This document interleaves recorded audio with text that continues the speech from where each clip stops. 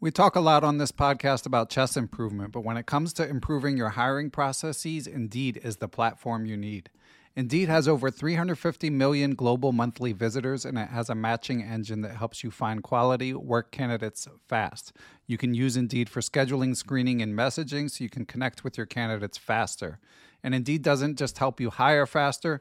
93% of employers agree that Indeed delivers the highest quality matches compared to other job sites, according to a recent Indeed survey. Years ago, when I was running a chess teaching business, I found it hard to find good help, and I had to go through a lot of back and forth to even screen potential candidates. Indeed allows you to do those things efficiently in one place. Indeed's matching engine is constantly learning from your preferences, so the more you use Indeed for hiring, the better it gets. Join more than 3.5 million businesses worldwide that use Indeed to hire great talent fast. And listeners of Perpetual Chess will get a $75 sponsored job credit to get your jobs more visibility if you go to Indeed.com/chess. Just go to Indeed.com/chess right now, and you'll be supporting our show by saying you heard about Indeed on this podcast. Indeed.com/chess. Terms and conditions apply. Need to hire? You need Indeed. Lucky Land Casino, asking people, what's the weirdest place you've gotten lucky? Lucky? In line at the deli, I guess? Aha, in my dentist's office. More than once, actually. Do I have to say? Yes, you do. In the car before my kids' PTA meeting. Really? Yes. Excuse me, what's the weirdest place you've gotten lucky? I never win and tell. Well, there you have it. You can get lucky anywhere, playing at LuckyLandSlots.com. Play for free right now. Are you feeling lucky? No purchase necessary. Void where prohibited by law. 18+. Terms and conditions apply. See website for details. Step into the world of power, loyalty, and luck. I'm gonna make him an offer he can't refuse. With family, cannolis, and spins mean everything. Now, you wanna get mixed up in the family business. Introducing The Godfather at ChumbaCasino.com. Test your luck in the shadowy world of The Godfather slot. Someday, I will call upon you to do a service for me. Play The Godfather, now at ChumbaCasino.com. Welcome to the family. No purchase necessary. VGW Group. Void where prohibited by law. 18+. Terms and conditions apply.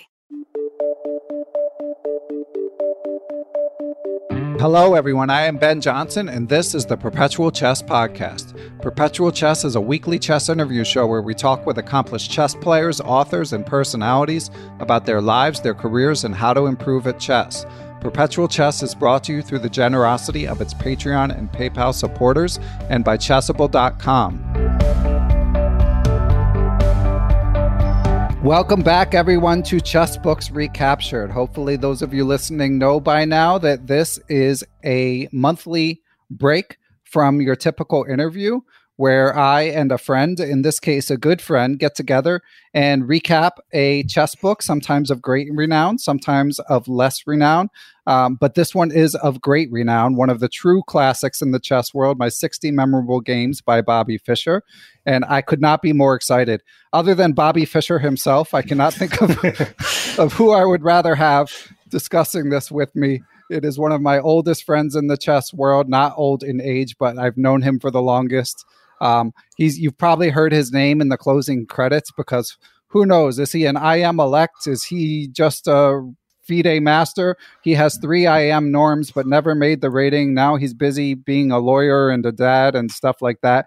But he has deigned to join us this month to discuss My 60 Memorable Games. And without further ado, let's bring in Donnie Ariel. Donnie, how are you? Good. Thank you so much, Ben. It's wonderful to be on your show.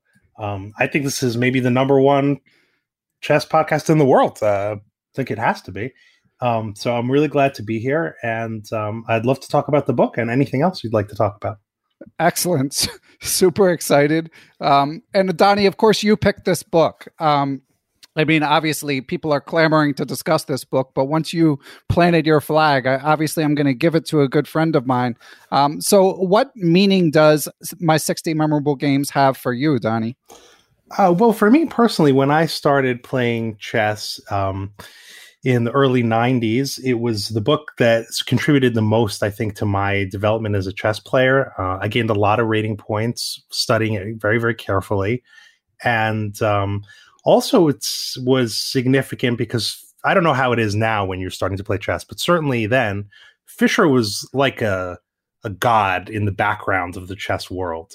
And there were many people at the chess club who had known him, or, some quite well. I mean, Lombardi or even Zuckerman, both of them are quoted in this book. Their analysis is quoted, or Asa Hoffman. There were many people like that. But for me, Fischer was this god. And even when he returned in 1992, I wasn't even that interested in that match, because it was almost like it wasn't the real Fischer. The real Fischer was this mythic lone genius conquering the world. And that's it. So even to this day, I think what's valuable about the book is both, if you're interested in Fischer, then it's definitely a must read, but it's also an excellent game collection. And if you like that kind of book, then I think it's certainly worth reading. And I'm sure we'll get into more details about that.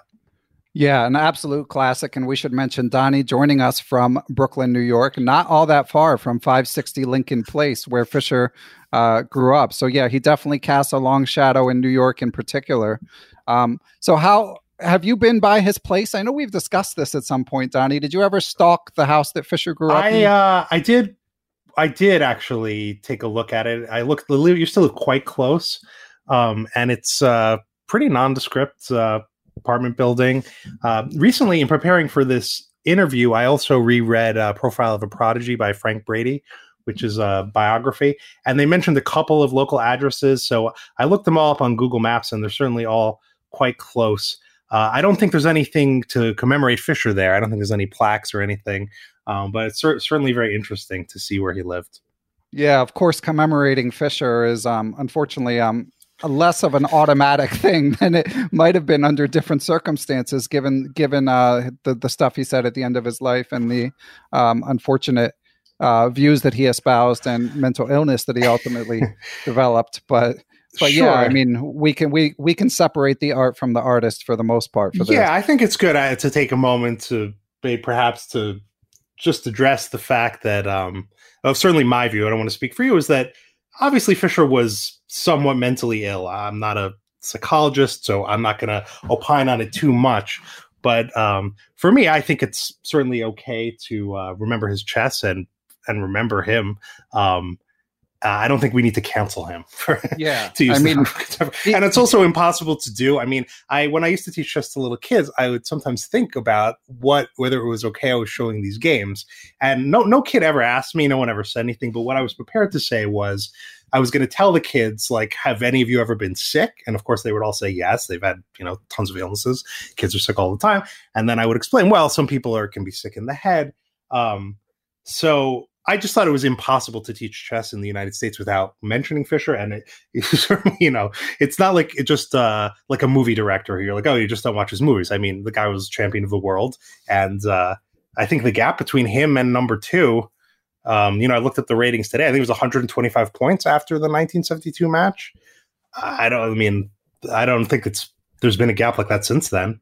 I mean, nothing close to that. Yeah, it just boggles the mind. And just to give a little more info about my own history with this book, it's not all that different than Donnie's, because it was a formative book for me as well. I was just showing Donnie my dog-eared descriptive notation copy that I poured over as a teenager. And Donnie, to his credit, is a couple years younger than me, but we're around the same age. And, even in the early 90s, around the time that both of us were digging into this book, I mean, chess information was just so much more scarce. So this book was just like an absolute goldmine. And we're going to share some quotes from some people who were alive when the book came out in a minute.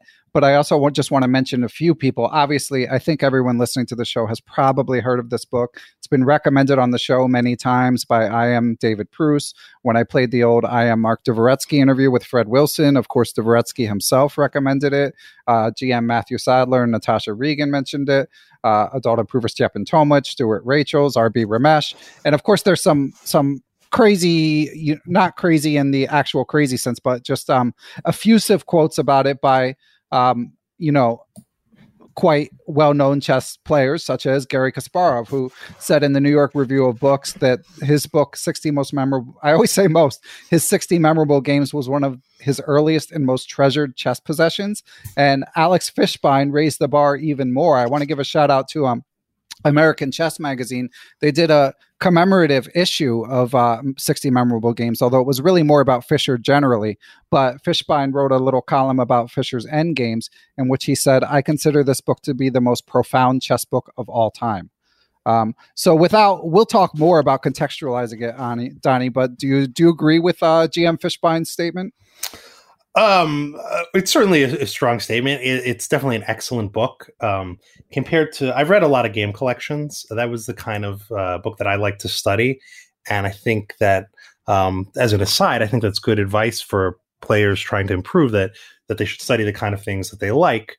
Sort of like exercise, the best kind of exercise is the kind that you like, because you're actually going to do it. So if I compare it to Alekhine's game collection, though I read the Nun version, which was very good, or 100 Selected Games, or Tal's book. They're all very good. I really, really like this one.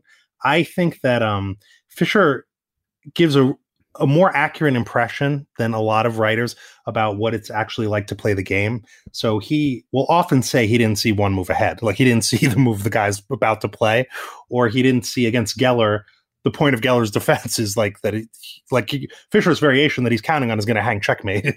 Right. A very simple checkmate. So the book is littered with comments like that, and you really get the feel of what it's like to play. I think a little more than if I could contrast it with, let's say, Kasparov's books, which are, I certainly have nothing bad to say about them. But if you're trying to read those books, it's a little bit heavy in the analysis department. If you're trying to actually get to the end of the game, which to me was always what felt like the accomplishment was, okay, I played through this one game today. It's going to be a little tough to make it through all those variations. And that's, it's extremely valuable. Don't get me wrong, you would learn a ton if you did that, but you're not going to be calculating all those variations at the board. You're going to be doing your best. And then you're going to be saying things like Fisher, like, I hope this was going to work out because I thought it was good. But you're certainly not going to be sure in any respect. And the games are very, very good. And also Fisher had a style that is, I think, a lot easier to emulate, which is not to say that it's easy to play as well as him. But if you were to look, and it's true about Magnus Carlsen too, maybe Karpov or somebody, if you compare them to Kasparov or Alekhine, like when I study Alekhine's games, I thought they were very, very impressive. But it was very obvious to me I'm never going to play a game in my life like any of these games. But if you look at the games in my 60 Memorable Games, there are a lot of slugfests, but there are also a lot of games where not much happens, where it's like an end game. They move around for a while, and then it's over. Fisher wins.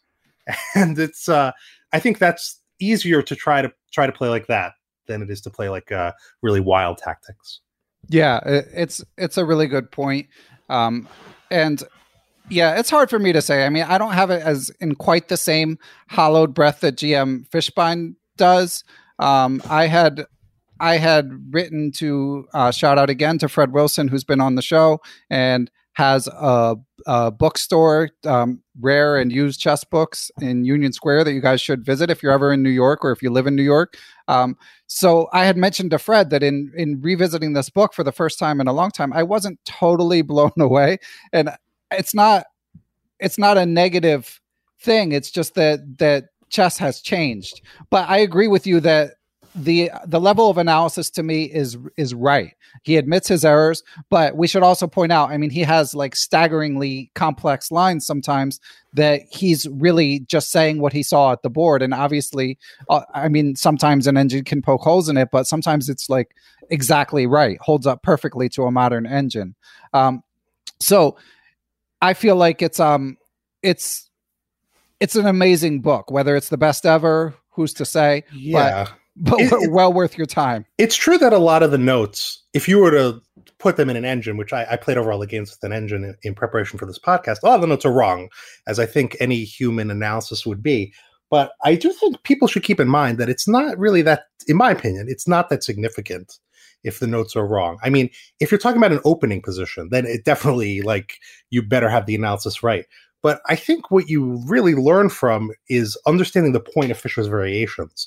So if there's some small error there somewhere, you're not going to get that exact position. What's going to help you is that you understood the variations he gave.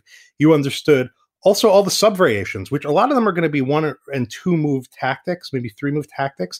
And that's what most games are decided by. And that's what most games in this book are decided by. So certainly that's what most games basically a practice at all levels is decided by ultimately, even though at the GM level, they may have fallen for some mover because they were under some other tremendous pressure. So I still think the notes are very, very good. But it is true, of course, especially in the sharper games, that the analysis isn't perfect. Like against Olafson, he was a lot worse for more of the time than he thought. I mean, you could give a lot of examples like that. But to me, it doesn't detract very, very much from the book. I don't know. Do you think that someone should read it with a computer? I think no, but I'd be curious what you think, Ben. I'm such a bad student when it comes to this stuff. I just want to check the computer when I'm reading it, I think in a perfect world, you probably shouldn't. I mean, especially if you're into chess history, if you just want to know what the person was thinking and you're still going to get 80% correct analysis. And so I think probably not, but I was sometimes had a super strong engine when I was looking at it. Certainly a few games I looked on my computer with stronger engines. Sometimes I looked, sometimes I would be reading it and playing through the moves on my phone, which we'll talk about when we talk about what edition we used. And in those cases, sometimes I would have a computer and sometimes I wouldn't. But generally, I mean, obviously I interview strong players every week, and some of them say never ever have the computer on, and some of them say it's fine. So what difference does it make what my opinion is, Yeah, that's true. I think that, well, the other thing is, Fischer sometimes gives very light notes. He might just give some variation, say white's winning here. And I think for those trying to improve, they should definitely, when you're actually studying the game, they should make sure that they agree with everything he says, or they have exhausted their analytical ability to the extent that they can say, I just don't agree, but it's not because I didn't spend the time.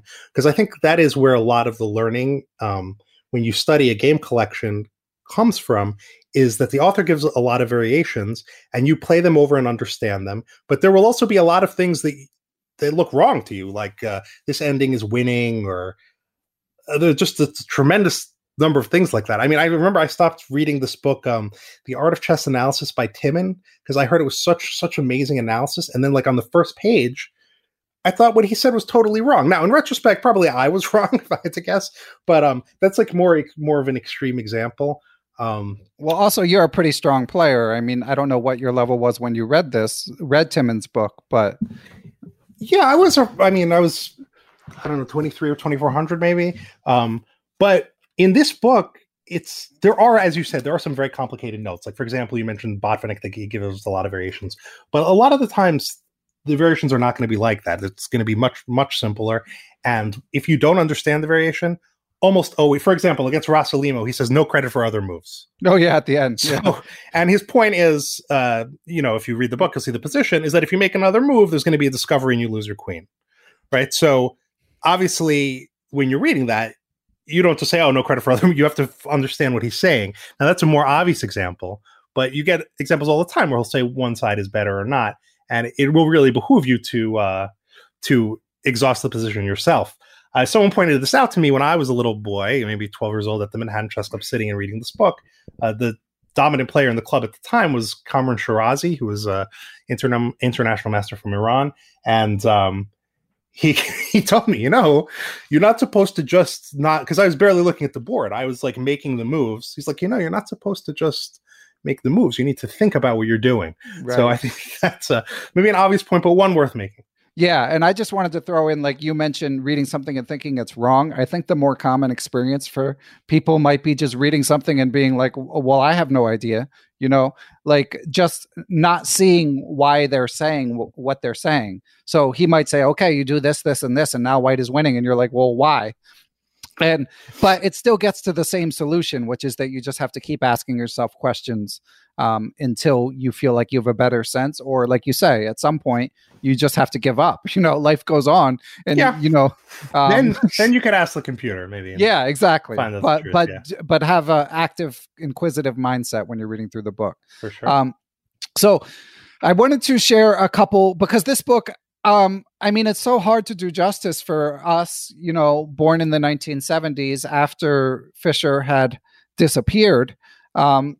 For us, of course, we appreciate the legend of Fisher having grown up in the US, but we didn't live through it. And I thought it would be cool to just get a couple quotes about what it was like to live through it when this book came out, because there's a like storied history of sort of will they or won't they with this book coming out. I mean, Fisher obviously generally had a lot of indecision about doing, whether he's going to play this match, whether he's going to show up for whatever tournament, so on and so forth. Bit of an understatement. But... Exactly. And this book was no exception. I mean, it was in the works for many, many years, and it underwent many different titles. For a long time, it had 52 games, and it was close to publication at some point. And then he changed his mind, and he wasn't going to publish it at all because he felt like it revealed too much of his thinking. And then it was finally released in 1969.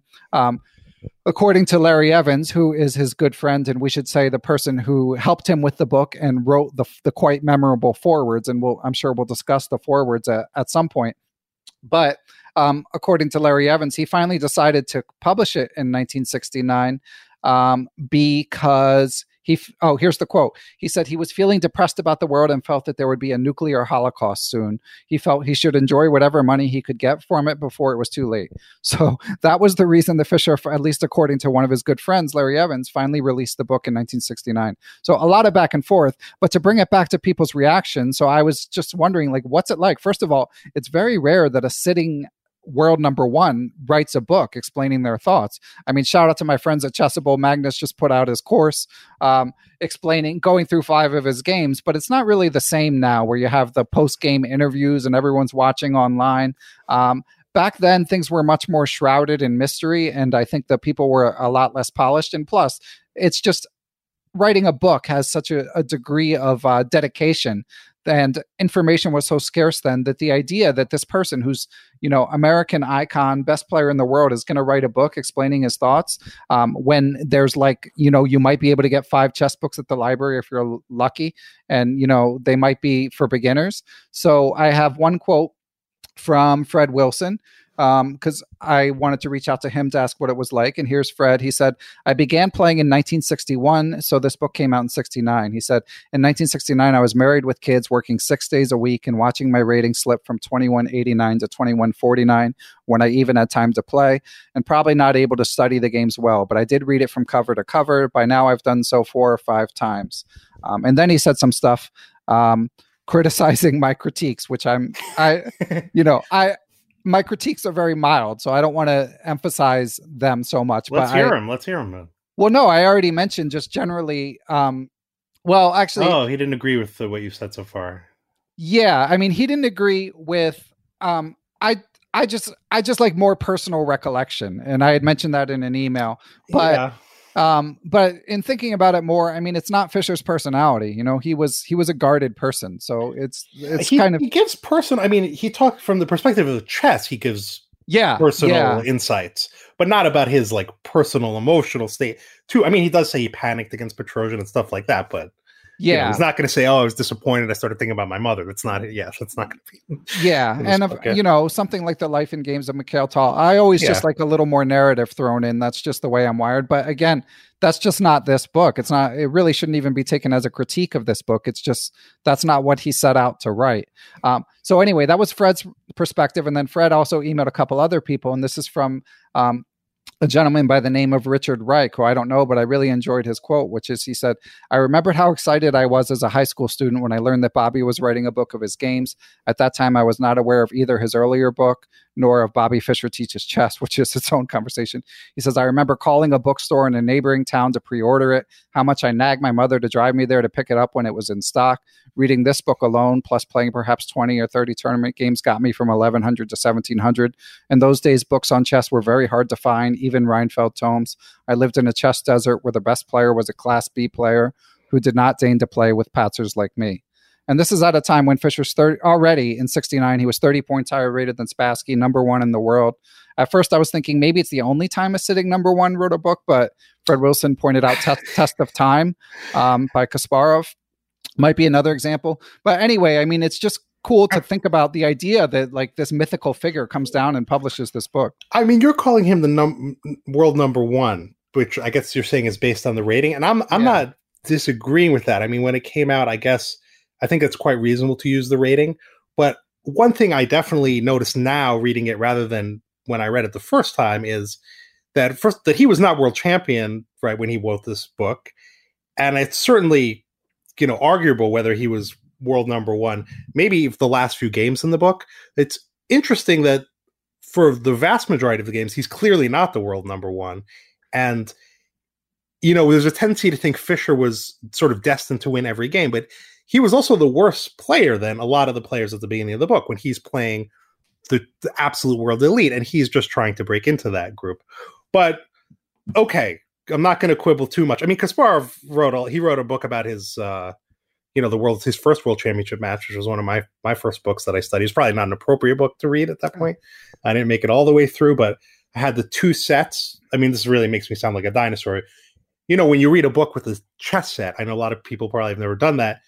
It's very hard to get back to the original position if there's no diagram. So you sometimes have to have one analysis board and one for the actual game if you really want to get into Kasparov's notes, which are quite extensive.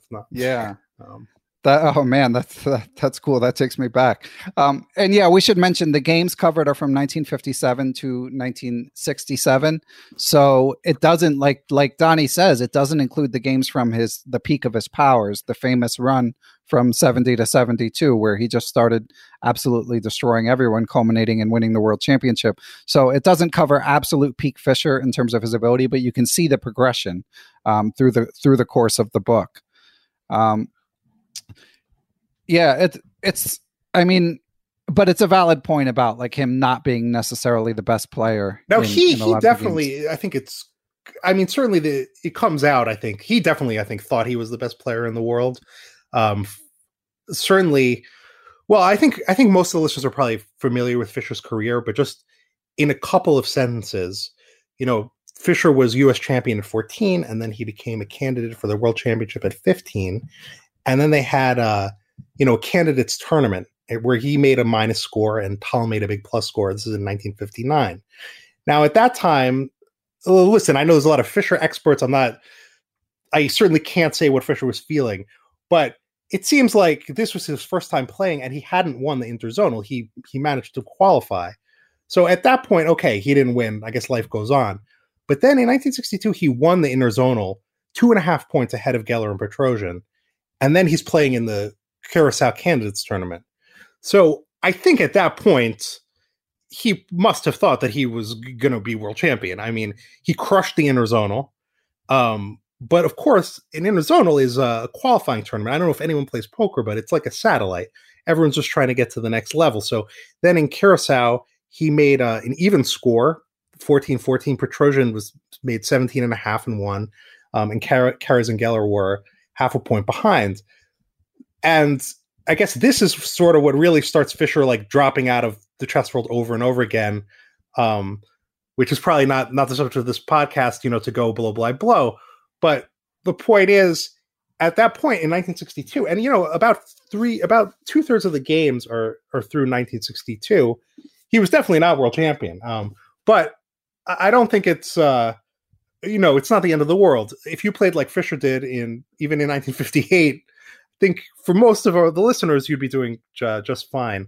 But it is interesting to notice the psychological background of each game, right? When he's playing Petrosian in Portoroz, he's not playing him as I'm definitely the world champion and you're, I'm going to beat you. He's definitely the underdog for all his, hubris, which is certainly he was entitled to be. I don't know, Lombardi, who sometimes would speak. I took some lessons from Lombardi, who sometimes talk about Fischer. It just reminded me of him saying something to the effect of once that it was like, if you want to be a huge egomaniac, but it's fine.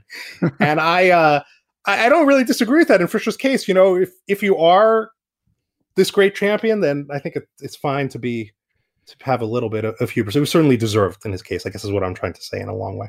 Yeah, and I just want to throw in, just for context, I mean, he was really young, too. I mean, the years you mentioned, he's like 1920. He's born in 1943. Oh, yeah. So just like on the and of course, this is, held the youngest U.S. master title for many years, youngest grandmaster, etc. So he was on a trajectory where it was reasonable to extrapolate that he's he might be a world champion. It wasn't. Oh, definitely, yeah. But you mentioning, I've mentioned before, I met Lombardi once or twice, but not a ton. But you having grown up in New York, do you have any Lombardi Fischer stories that are that you could share off the top of your head, Donnie? I guess, I don't know. He would occasionally just mention him, but it wasn't. I guess nothing really that juicy. He once claimed to have shown him H3 against the Najdorf. Which, I don't think that would be super surprising. And I think at least 2 games in this book with H3 against the Najdorf. And he once just talked about how they studied, like, it was some incredible number of games in one night. It was like maybe 250 games they played over, something like that. And just the usual stuff. One of Lombardi's biggest pieces of advice to me, and I think probably to all his students, I only took, was only a student for a short period, but it definitely had a big impact on me, was never offer or accept draws. And that draws are sort of a bad thing. They're like an occupational hazard of chess that you don't have in most other sports. I mean, it can be very tempting to be like, let's just make a draw, but that's really pretty terrible for your chess. So he thought, the Russians were very afraid to see how Fischer played very, very accurately, that they couldn't find mistakes in his games, and that he was so driven to win. I think, though, of course, you can take it to an extreme. And I noticed that in my own games, I would sometimes, or often frequently, I would say, if I saw a variation was going to be a draw, I would just refuse to play that variation. But as Fischer points out in the game, one of the games against, I think the game against Gligerich called Castling Into It, he quotes Tarasha saying, playing for the loss at some point. And that's definitely something that I suffer from badly, and it's to be avoided. And I think you see that same thing, by the way, in the first game against Spassky in their match, as we were discussing earlier. He took this poison pawn on H2. That's another example of playing for the loss. So, Fischer's maximalist approach, it did have some downsides.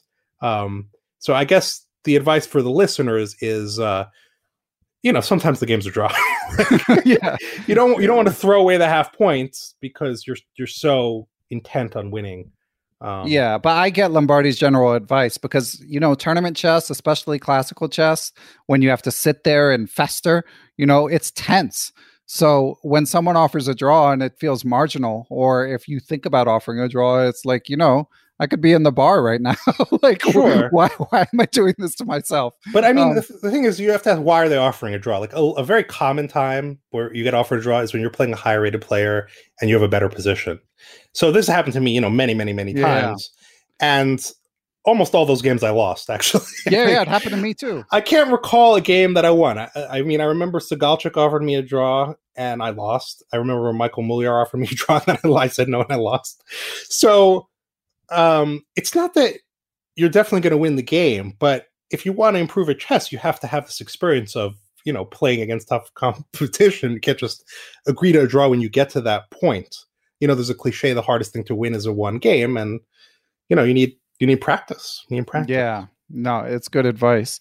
I wanted to throw in a couple notes on the formatting of this book, because you mentioned the old school story of the 2 chess sets, one for analysis, one for the actual position of the game. And both you and I, through the course of rereading this in the past month, we're texting back and forth, like, because neither of us, I'm, 98% sure there's no ebook. The book is published by Batsford.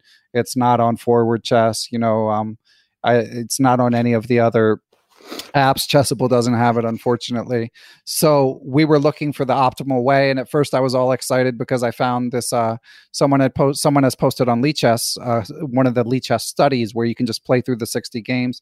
Of course, if you go to chessgames.com, I think there's a page where they list the 60 games. So the games aren't hard to find, but in terms of the optimal way to play through it, especially if you're not using one chess set, let alone 2, it can be a little tricky. I think you and I both ended up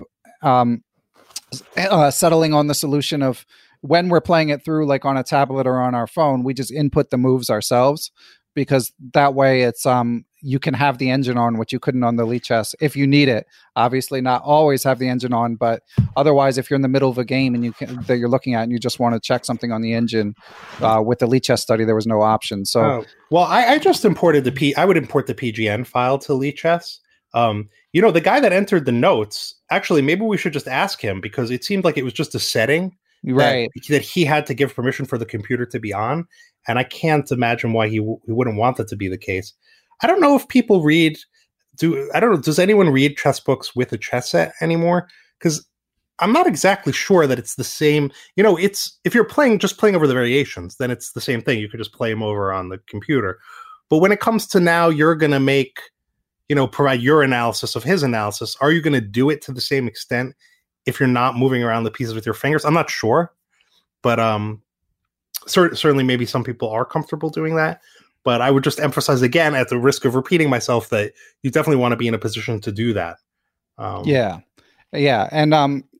And I think there definitely are people who get out the chess set. I know Jesse Cry, Grandmaster Jesse Cry, is a big advocate of sort of the analog methods, just to sort of feel it in your bones, which I get. But, Jesse has kids. You and I have kids, Donnie. I just wouldn't be able to read a chess book if I did that. Like my daughter's going to come prancing through the middle of the board, so. But it should be said that my reading, and I'm guessing yours too, from looking at your Faber and Favor, that beautiful black edition that seems very, very worn that you showed me, is when I say like now that I played through the games, what I mean is like I made the moves and I looked at the notes, but that's a very different thing than, you're really studying this book because you're going to be the champion, right? Like, yeah, no, if you're going to do that, then you really have to, every game should take a few hours, I would think, at least. Yeah, it's very games. True. And yeah, I do one of these podcasts every month, so I couldn't give it definitely couldn't give it the attention I did the first time around, which is a bummer,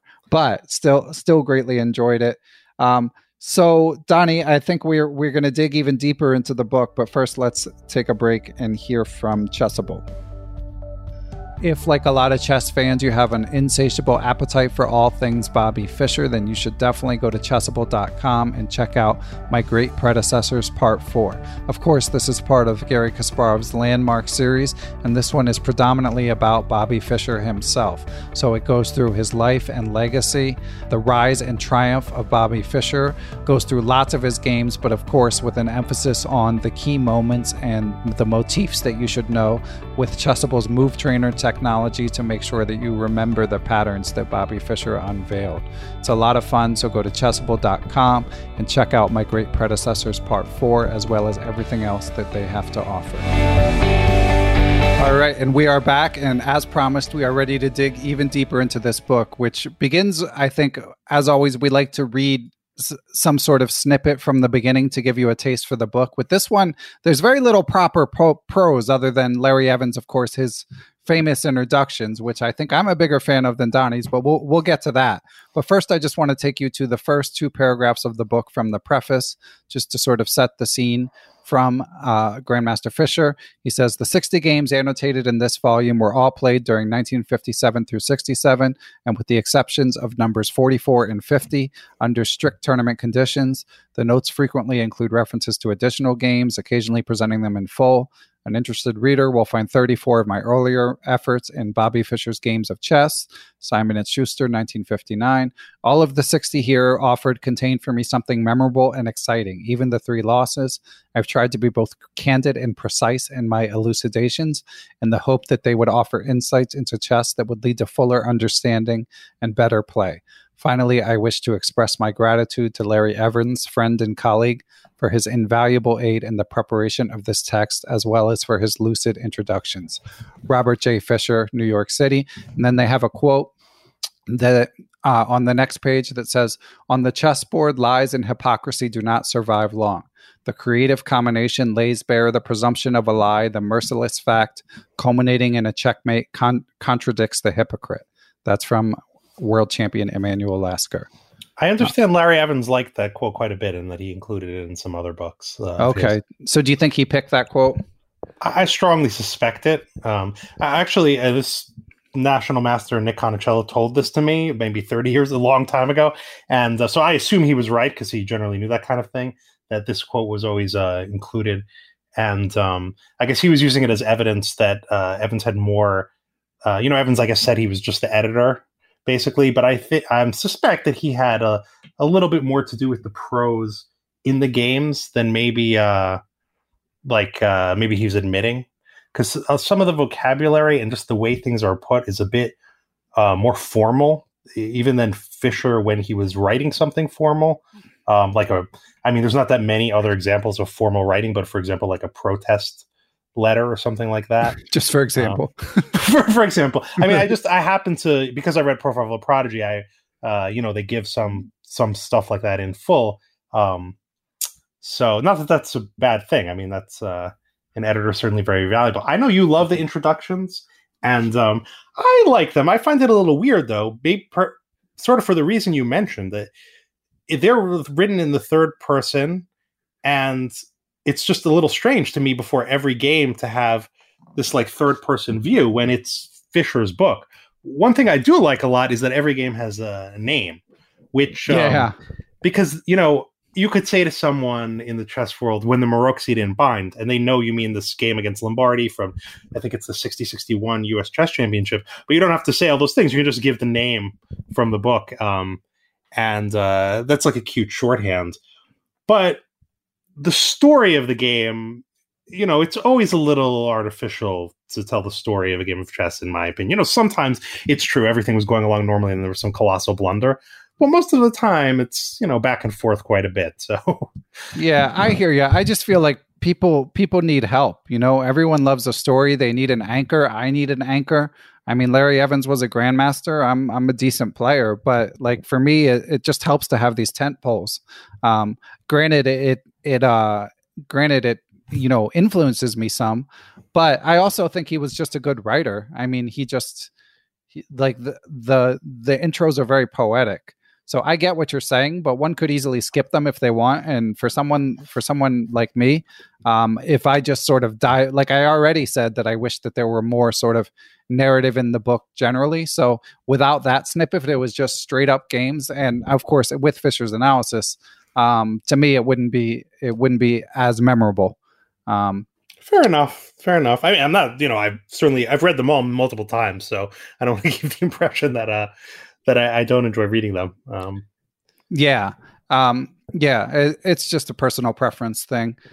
So, it's hard to even put this book into themes. I mean, of course we could talk about Fisher's playing style. You already mentioned a little bit that he was pretty versatile. I mean, as you mentioned, there's lots of slugfests.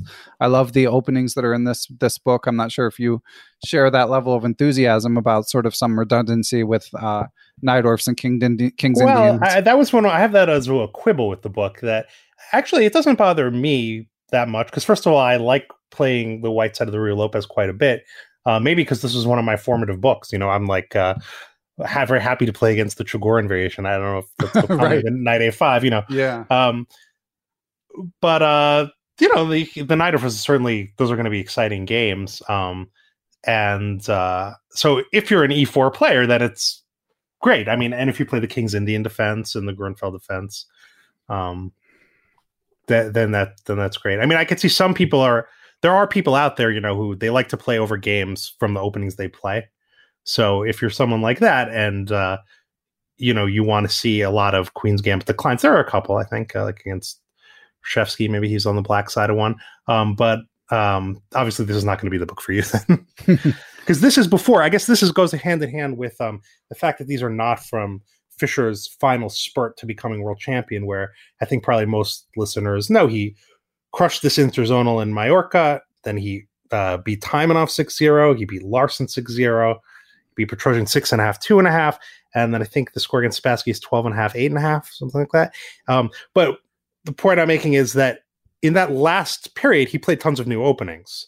At this point, his opening repertoire is still quite narrow. Although for most people, I mean, I don't know why you would have a broad opening repertoire unless you're like already quite a good chess player. I mean, I would think you'd want to play basically the same openings every game, especially because your opponents it's very unlikely to be preparing for you. Yeah, it seems tough in this day and age. It's hard enough to keep track of like one repertoire, let alone multiple. Yeah. Although I should say as a disclaimer that relative to my playing strength, I know less about like the opening than almost anybody in the world. Like, I don't know.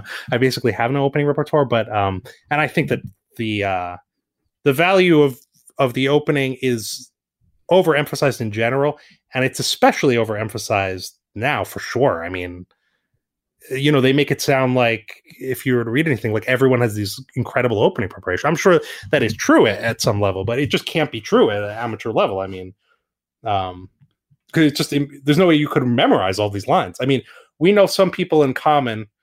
I guess I won't, you know, subject him to being named in this podcast, but we know one German grandmaster who basically told me he just remembers every single thing. He just remembers it. And then I saw him, he was on a Grandmaster's Fiddler, said there was a time in his life when if you had told him that it was possible that he could forget something that he knew, he would have thought that you were insane. So this is a long way of saying you should have a narrow opening repertoire, in Donnie Ariel's opinion, unless you're already quite an accomplished chess player, and you're gonna do a lot better. So if you want to copy Fischer's openings, okay, you know, the Najdorf is a bit sharp, but other than that, I'd say definitely go for it. Yeah, certainly your understanding of the Ruy Lopez in particular. The Najdorf, the theory and the ideas have changed a lot over time. He was trotting out the Sozin, which, you know, I mean, people still play, but is not as popular, although he did try some sidelines. One thing I like, I mean, so he does have little bits of personality that shine through. I mean, first of all, he's got sort of like the New York staccato in some of his comments, but I also like that on the few occasions when he does play a different opening, he'll always give himself an exclam, like he plays the Nimzo Indian, you know, to get someone off guard. Like 2 E6 gets an exclam. He plays the exchange Roy for a change, and like Bishop to XC6 exclam. So, yeah. He uses the exclamation mark actually differently than other chess writers. He uses it, of course, for a good move, but he also uses it exactly as you're saying, like sort of just to like give an emphasis. There's actually even one time where it's some active move, like some active break. He gives it an exclamation mark, and then the note is more prudent would have been to do this other thing. Right. Yeah. But what he's saying is like full steam ahead. Yeah, basically, it's like if he was playing over the moves, he would bang that move. Yeah, is what it means. Exactly. And he also gives a lot of variations where he says sharper is, which I found very interesting because he's not saying better is.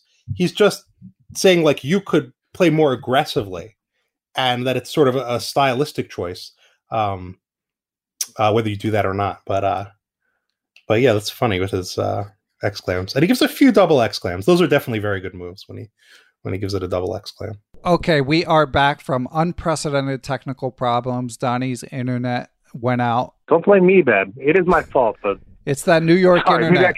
As a former resident, I remember it well. And yeah, it's just kaput. So we decided to finish on Skype. So I apologize if the sound is slightly different, but Donnie is loud and clear, and we're just going to power through and resume with quotes. So we had just been discussing how Fischer has a unique language, very sort of New York style brief writing in terms of describing things, and we wanted to share a few quotes. I'll go first. I actually may end up sharing Donnie's quotes as well, since he's going analog here.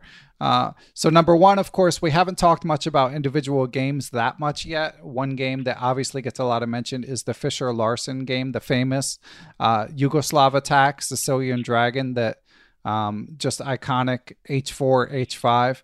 So one quote, of course, is, "He won't get a second chance to snap off the bishop. Now I felt the game was in the bag. If I didn't botch it, I'd won dozens of Skittles games in analogous positions and had it down to a science. Pry open the H file, sack, mate." So for those of you familiar with the game, that's that position where his bishop is on D5 and the knight can trade for it, and he retreats to B3, and he just proclaims the game over and then proceeds to end it. And Donnie, I know that's a game that you've mentioned to me over the years. What do you have anything to add about it?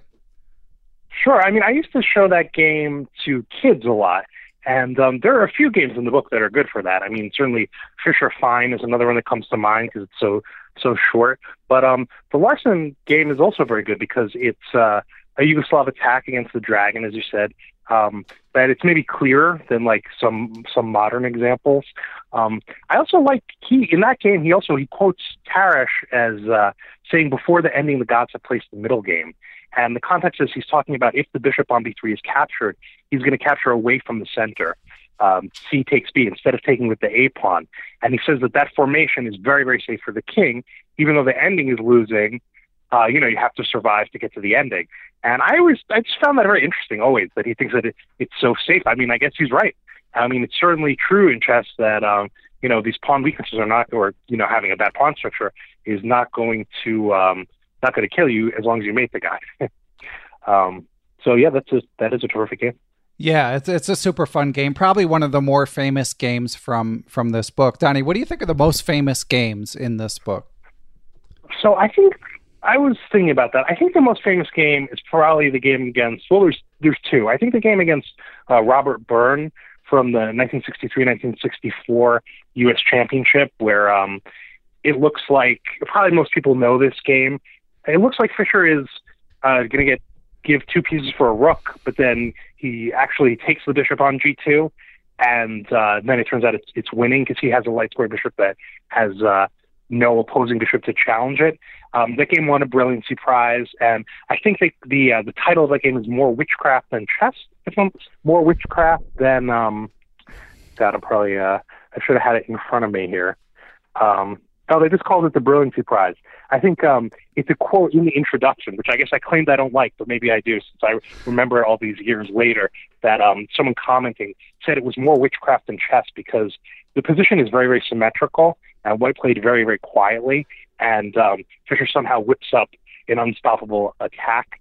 And I guess the other game, so I think the moves of that game are the most famous. I think the game against Botvinnik is also an extremely famous game from the Olympiad, where Fischer was winning, for him, he had a winning advantage, right? He's a lot better, but Botvinnik managed to make a draw. If I'm recalling the analysis correctly and the computer's analysis, I think Fischer had a good night against a relatively bad bishop, and I think once they got into the pure rook ending, it was a lot better for Botvinnik. But I want to be clear that I'm not talking in absolutes, because obviously a lot of people have analyzed this. Famously Kasparov analyzed it also, and now we have the computer. But in practical terms, I think that was basically what happened.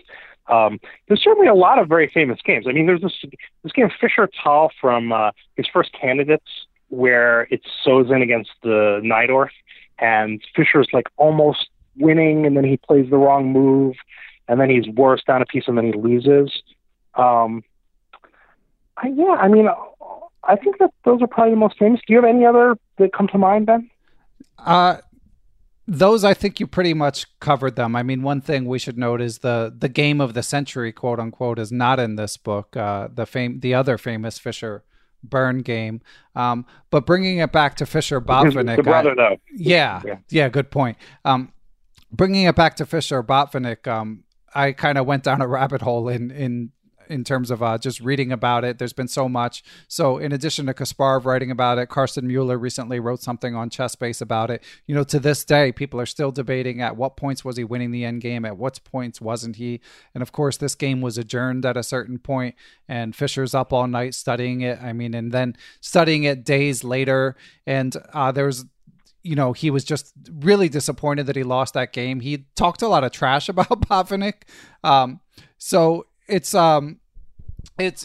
just a very storied game in chess history, because he always said that he could beat Botvinnik, and this was his one chance on board one of the Olympiad. They weren't even sure if Botvinnik was going to show up to play him, because the Soviets were so much stronger than the Russians. So there's so many little subplots, and there's a quote that Carsten Mueller had in his ChessBase article of a letter that Fischer wrote to Zuckerman, Zuck the Book, his friend, regarding this game, which I think gets to what you were saying about what his writing style was like, as opposed to what some of the potentially edited or dare someone say ghostwritten parts by Evans would say, although certainly some of the wording obviously is very Fischer, but some of it isn't. Anyway, here's what he wrote to Zuckerman about that game against Botvinnik.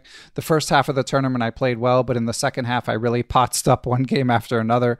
Botvinnik could have safely resigned against me, but I fell into this obvious silly cheapo you can imagine. He looked like he was dying all through the game. He was gasping, turning colors, and looked like he was ready to be carried out on a stretcher torture. And then he has in all caps, but when I blundered and he caught me in his trap, he was the old Botvinnik again. He buffed out his chest, strode away from the table as if he were a giant, etc. So just great color. And shout out to Agadmater. He has a recap, of course, of this iconic game. And he mentioned that there's a 20-second video of the very end of the game, which I watched as well. You can't totally see the tears in his eyes, but apparently Botvinnik wrote somewhere that Fischer had tears in his eyes when he walked away. I mean, no one loved it and wanted it more than Fischer, so it's totally believable that after a game of that magnitude, he would react that way. I think, Frank Brady wrote that Botvinnik, or he quoted Botvinnik as saying that drawing that game brought him more pleasure than winning the return match against Tal. So, it was a significant game for both of them. Yeah, that's a great quote. Do you want me to read one of your quotes, Donnie? Because I know that you're forced to. Your notes were on your phone, and now you're on your phone. You want me to hop into your next one? I have one in front of me against, I might be mispronouncing his name, Zabo. At the end of the game, it's basically a short game where Fischer's on the black side of a King's Indian, and White makes one really bad anti-positional move, and he ends up losing because of it very quickly. And the quote is, "White's pawns fall like ripe apples. I'll never forget the disgusted look on Zabo's face as he took his king and just sort of shoved it gently to the center of the board, indicating his intention to resign." So I like this because, as a chess player, I guess people have different motivations. And, Fischer famously said, "I want to crush their ego." And that appealed to me as a young man, definitely.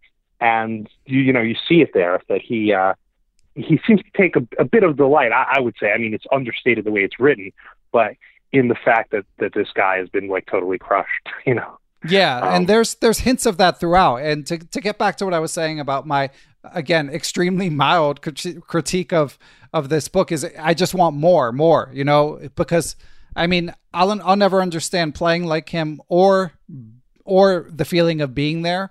But when he writes about the feeling, or when any top player writes about the feeling of being there or talks about the feeling of being there, they can sort of put me in a place where when they calculate, 20 moves ahead flawlessly, it's not as human to me. So I love the human side of the stories, and those little nuggets are great. And there are, to be fair, a fair amount of them, of the sort of classic Fischer shoot from the hip descriptions in this book, but it's just I want even more. And my next quote also is one of these quotes. So it's from his game against Petrosian, and he says, right after I made this move, Petrosian offered a draw. I was ready to accept, but Tal happened to be standing there at that instant, hovering anxiously, since a drawn result would practically clinch first place for him. So I refused, not because I thought White had anything in this position, but because I didn't want to give Tal the satisfaction. And he goes on to win this game. This is in Bled 1961. He's only 18 years old. I think you mentioned earlier that he finished second to Tal in this tournament, but was in contention till the end, beat out Petrosian, Karras, Gligorich, etc. So amazing result, but I love the feeling there. Yeah, no, I definitely agree. And there's something in an Endgame, I feel like Tal and Fischer were known to have a decent relationship later in life, but in Endgame, when Fischer was first coming on the scene, Frank Brady sort of describes Fischer haranguing him at times, like at tournaments, because he was sort of unkempt in the way that he dressed. So I can just sort of imagine. You mean Fischer haranguing Tal, or no? Tal haranguing Fischer, because Fischer's younger and he's the outsider, and so it's just kind of, and Tal's like got along with everyone. So it's kind of easy to see. And you can sort of get those undertones when he says he didn't want to give Tal the satisfaction, but it's not as explicit. I want to see him say like, I wanted to crush him, like I couldn't stand him, that sort of thing, even if later their relationship changed. I mean, Tal did beat him, I think 4-0 in his first candidates match. Yeah. And, famously signed an autograph, signed his own name and signed Fischer's name, pointing out that he crushed the guy so badly. So, I mean, I'm sure Fischer found that very humiliating to lose 4-0. But, what can you do? Also, they say in, was it Curacao? I guess it was the next candidates in Curacao where Tal had to go to the hospital. And apparently Fischer was the only person who visited him there. And there's some photographs of Fischer playing chess with him in the hospital. I've always assumed they were from there. So yeah, I think they did probably have. They were probably friendly. I would think. I mean, obviously Fischer's sort of a unique individual, but that says something. Yeah, and sure. Fischer was just so young at the time. I mean, I'm sure things changed over the years. I mean, that's another. I mean, every game against Tal in this book is very famous, but obviously Fischer finally manages to beat him, where Tal makes a mistake in the opening, a little inaccuracy, and then Fischer's finally able to drive it home, and you can tell he's very, very happy about that. Yeah, and there's all these other games where he's drawing and where he loses a game. Yeah, and Fischer was just grinding so hard on the openings generally. I mean, that's one area where he, all the work that he put in his obsession of reading every book under the sun, learning to read in Russian so that he could read chess books. That was an area that really shone through. So that was an interesting practical observation. So Tal makes this move that is objectively not a good move, and Fischer's looking at him, and Fischer says he can't tell if Tal is sure he doesn't know, is Tal panicking already? Does Tal know that he's blundered? He says he's not sure if Tal realizes if he has been careless or not. It's not so obvious, right? It's not like a one-move blunder. It turns out he did make a mistake. But I just like the way that scene looks. So your next quote, Donnie, is the scorpion sting at the tail at the end of the combination versus Lombardi with Bishop H4 check. Yeah, I always like that. I think about that sometimes, when I'm playing. I mean, it's a position where there's, combination, and basically, not to give all the details, it would be a little much, but there's a knight on d5 for white, and there's a bishop on e7. And if it's white's turn, he can play knight takes e7 check, and he's going to be winning, or at least that much the better of it. So, but it's black's turn, and he can play bishop h4 check, and you have to see that move way, way, way in advance. So I don't know if there's a practical lesson there, except that, you have to see to the end, which is not, it's not maybe such a great insight. But that was a good game too. I mean, Lombardi made I guess with Fischer, I think uses the phrase a gross blunder more than once. Yeah. And they got an ending where it looked to me like probably Lombardi's able to draw. He's done the exchange for a pawn, but his bishop is very solid. It seems maybe Fischer would win. Who am I to say the game's a draw? But Lombardi made this mistake where it allows Fischer to get into king and pawn ending, which is winning by force. So that was a very good game too. When the Maroczy didn't bind. Yeah. I know nowadays nobody fears Maroczy binds, but for most of chess history they did. Yeah, definitely. Yeah. And that gets me thinking when you mentioned that the combination occurred at the tail end. Earlier when you were saying, even at the Grandmaster level, a lot of games are decided by combinations. I mean, yes, they're decided by combinations, but often that's what it is someone just saw one move farther, but you don't realize it until the end, as in the Fischer-Geller loss that we'll be discussing in a bit. So yeah, it's a common theme and definitely a great line to keep in mind. I got one more quote that I have to share. I mean, two more, because we have to mention best by test. I love that Fischer's an unabashed E4 fanboy. He just has utter disdain for other moves. It takes me to a more innocent time, it reminds me of when you're kids, you like to argue about who's the best basketball player or something, or who's the greatest chess player of all time, or whatever it may be. Sure. And then as you get older, it's who cares? People have different opinions. We've all come to accept that. But Fischer, first of all, he was relatively young, but second of all, he was just so engrossed in chess that, I love that he just has, whether he's right or not, I just love the spirit of being disdainful of any other first move. I mean, of course, he did mix it up, at the final stage where he, was clearly the best player in the world. He started mixing up his openings. I mean, played B3, C4, all kinds of stuff. Famously springing C4 on Spassky.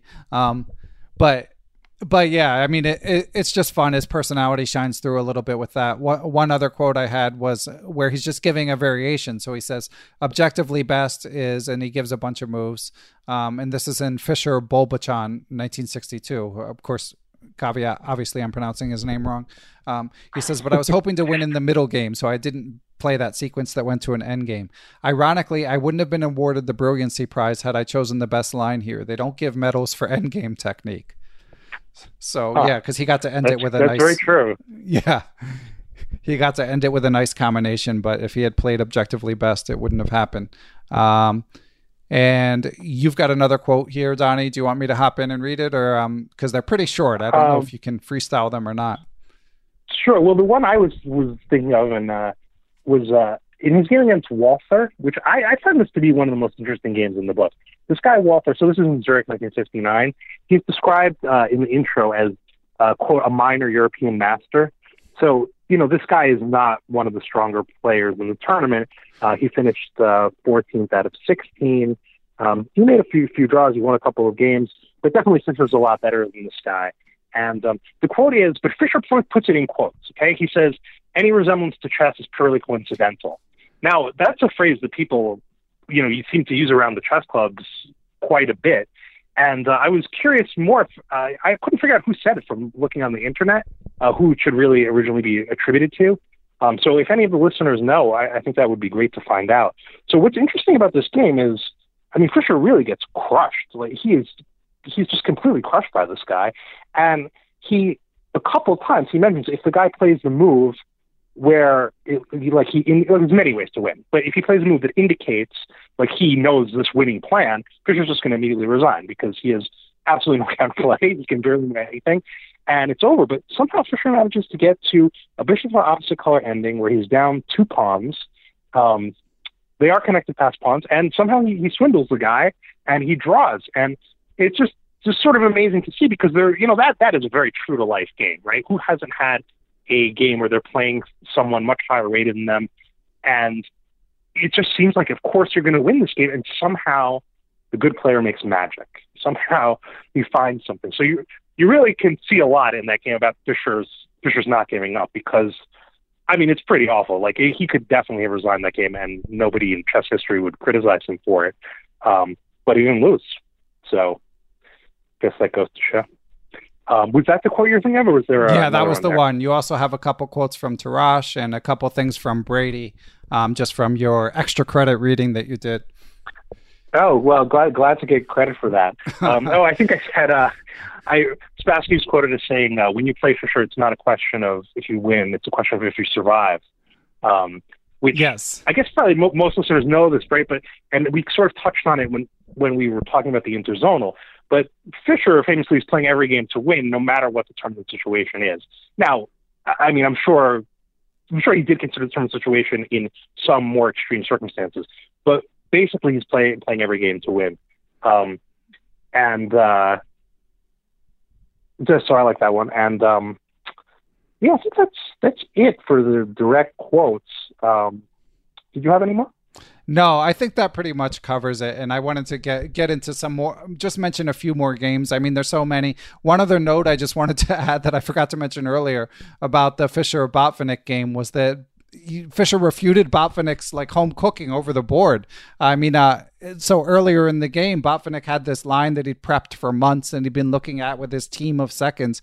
And Fischer found this this intermezzo where he puts his queen, like a kamikaze queen move that queen takes f4, where he basically refuted the opening over the board. And that again shows, and that was not a preparation case. That just shows sort of his ingenuity and his trust in his own instincts. So much, his opening play is definitely, even now, now it's not as striking, but it was so far ahead of its time. Yeah, he claimed in the book that he played, I think you may have, I don't know if you mentioned it, he just played the Grunfeld on the spur of the moment. Yeah. He is Fischer has this reputation that these super big games that he plays the Grunfeld. It's probably an artificial narrative being imposed because he won the game of the century against Donald Byrne with the Grunfeld defense. But it's just funny that he's at the spur of the moment going to whip out the Grunfeld. You would think that would be, or maybe he mentioned the glint in Botvinnik's eye, that he's prepared for the King's Indian. It's just funny, right? It goes to show it's part science, but part art. He just felt like playing this, and he did it. Yeah. Gotta admire it. So a couple other of my favorite games, and of course it's very hard to pick. Although as I mean, we should mention, I didn't feel like every game that was in the book needed to be. It could have been 52 most memorable games, or 52 memorable games, excuse me. Wow, fighting words. But there's some amazing ones. And one of my favorites was Fischer Gligorich in 1959. So this is a lesser known dragon, lesser known than Fischer Larson, which is not saying much, but another opposite side castling game. There's so much sort of swashbuckling chess in this book. And this one, Fischer surrendered his dark squared bishop voluntarily, which is basically sacrosanct in any sort of dragon structure. And it subsequently hasn't really held up well. Like the engine calls it a mistake. Kasparov did like a video analysis of it, and he said basically it was great for its surprise value because it was an opening novelty at the time, but it's not objectively a good move. But it sort of underscores Fischer's willingness to challenge orthodoxy, and his willingness to trot out his own ideas. And obviously, when you're super genius and you're obsessed with chess 24 hours a day, why wouldn't you trust your own ideas? Maybe I'll read the note that because he mentions what other people contemporaries said about it. Oh yeah, with Kotov, yeah. Yeah, he wrote, Bronstein was so impressed with this concept that he enthusiastically gave my 13th move 2 exclamation marks, claiming it was virtually the winning line. Alexander Kotov, the commissar of chess criticism in the Soviet Union, wrote with more sober restraint, "It is difficult to agree with this." Yeah.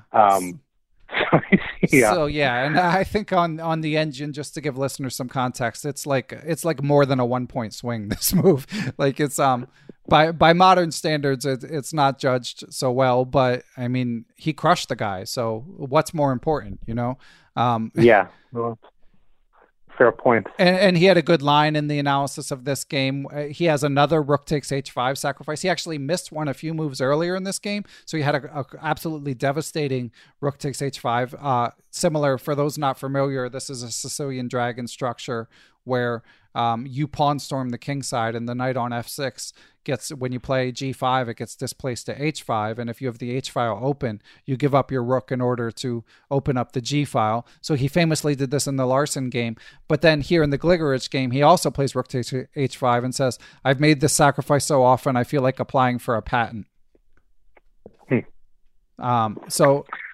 What are the games you don't like, by the way? If you have a list, I don't know if you. I don't have a list because they're not as memorable. I mean, there was none that I just hated. It was more just in my not as thorough as I would like it to be sort of second reading. There were some books that just didn't, some games that just didn't resonate with me this time around.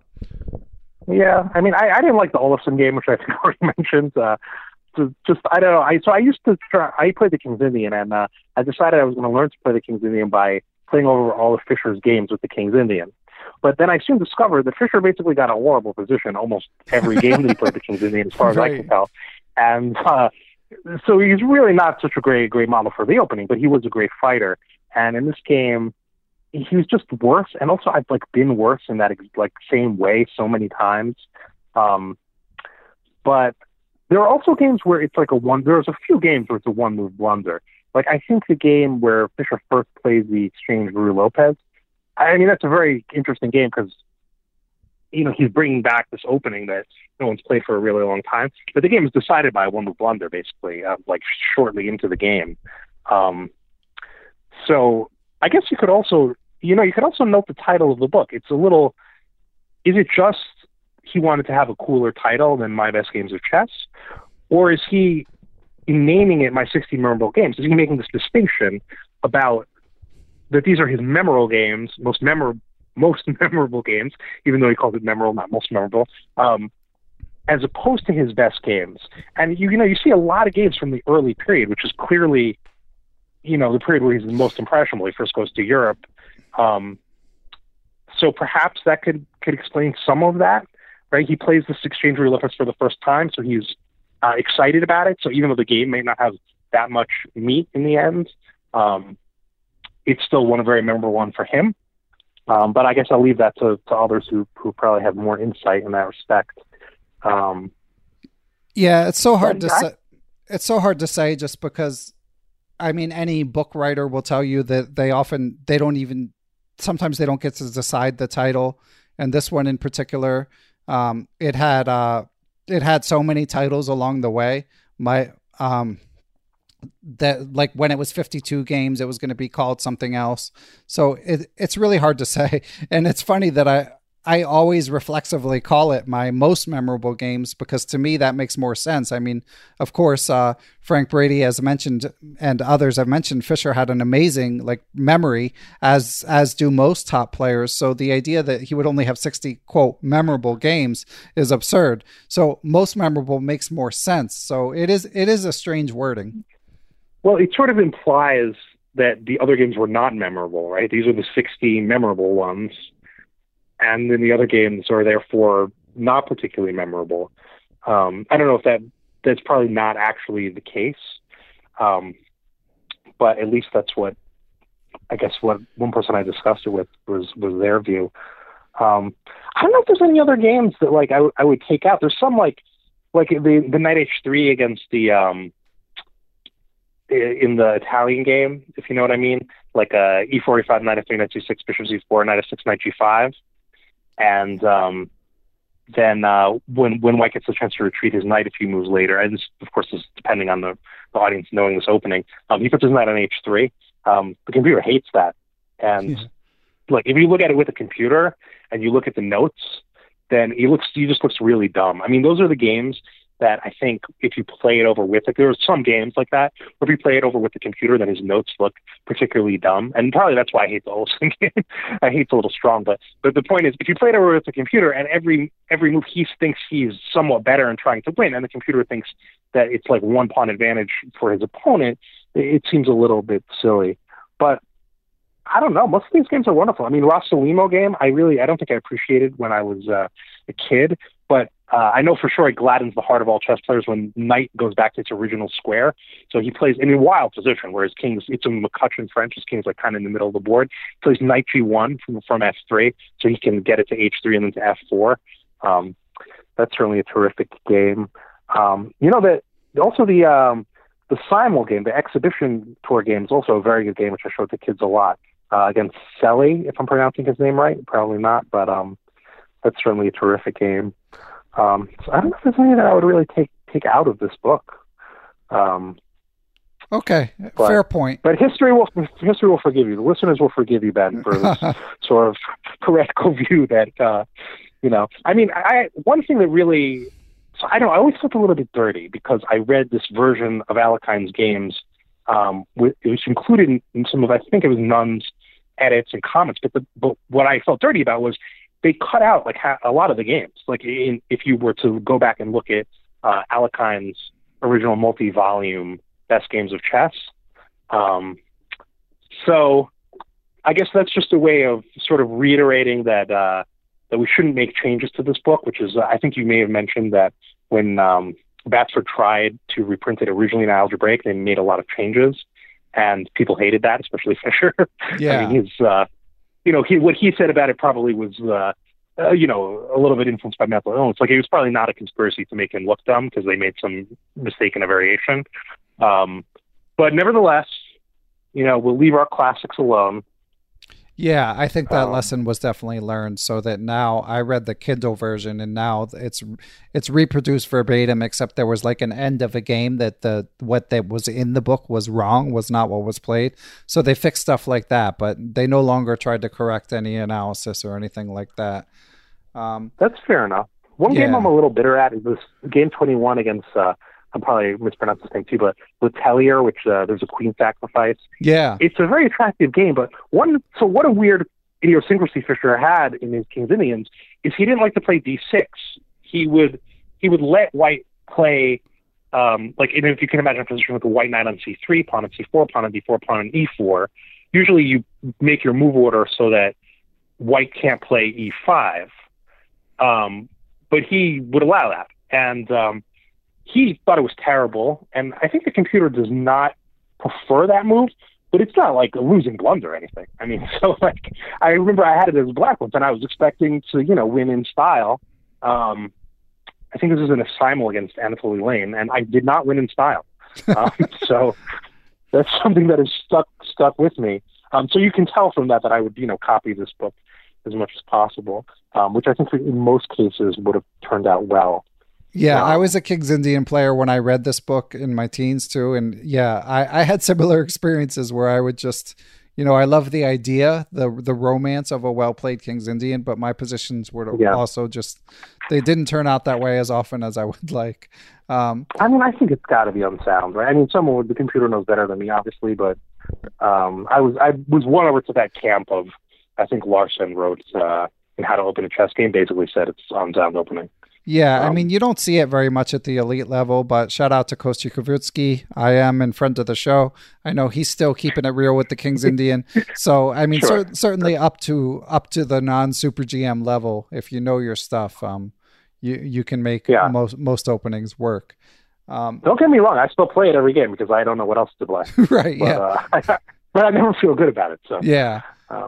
So another favorite game of mine was Fischer and Geller. Geller, of course, one of the few people who has a positive score against Fischer, and this being one of only 3 losses included in the book, and it's a miniature. It's one of the only games that Fischer loses. That I can remember Fischer losing like in less than 30 moves. And it's another opposite side castling Sicilian sort of Firestorm type game, so just a lot of fun. And Fischer was playing a great game, and he just made a blunder. He, like you mentioned earlier, just missed a move at the end, missed a tactic that most times he's gonna see, most time a super GM is gonna see.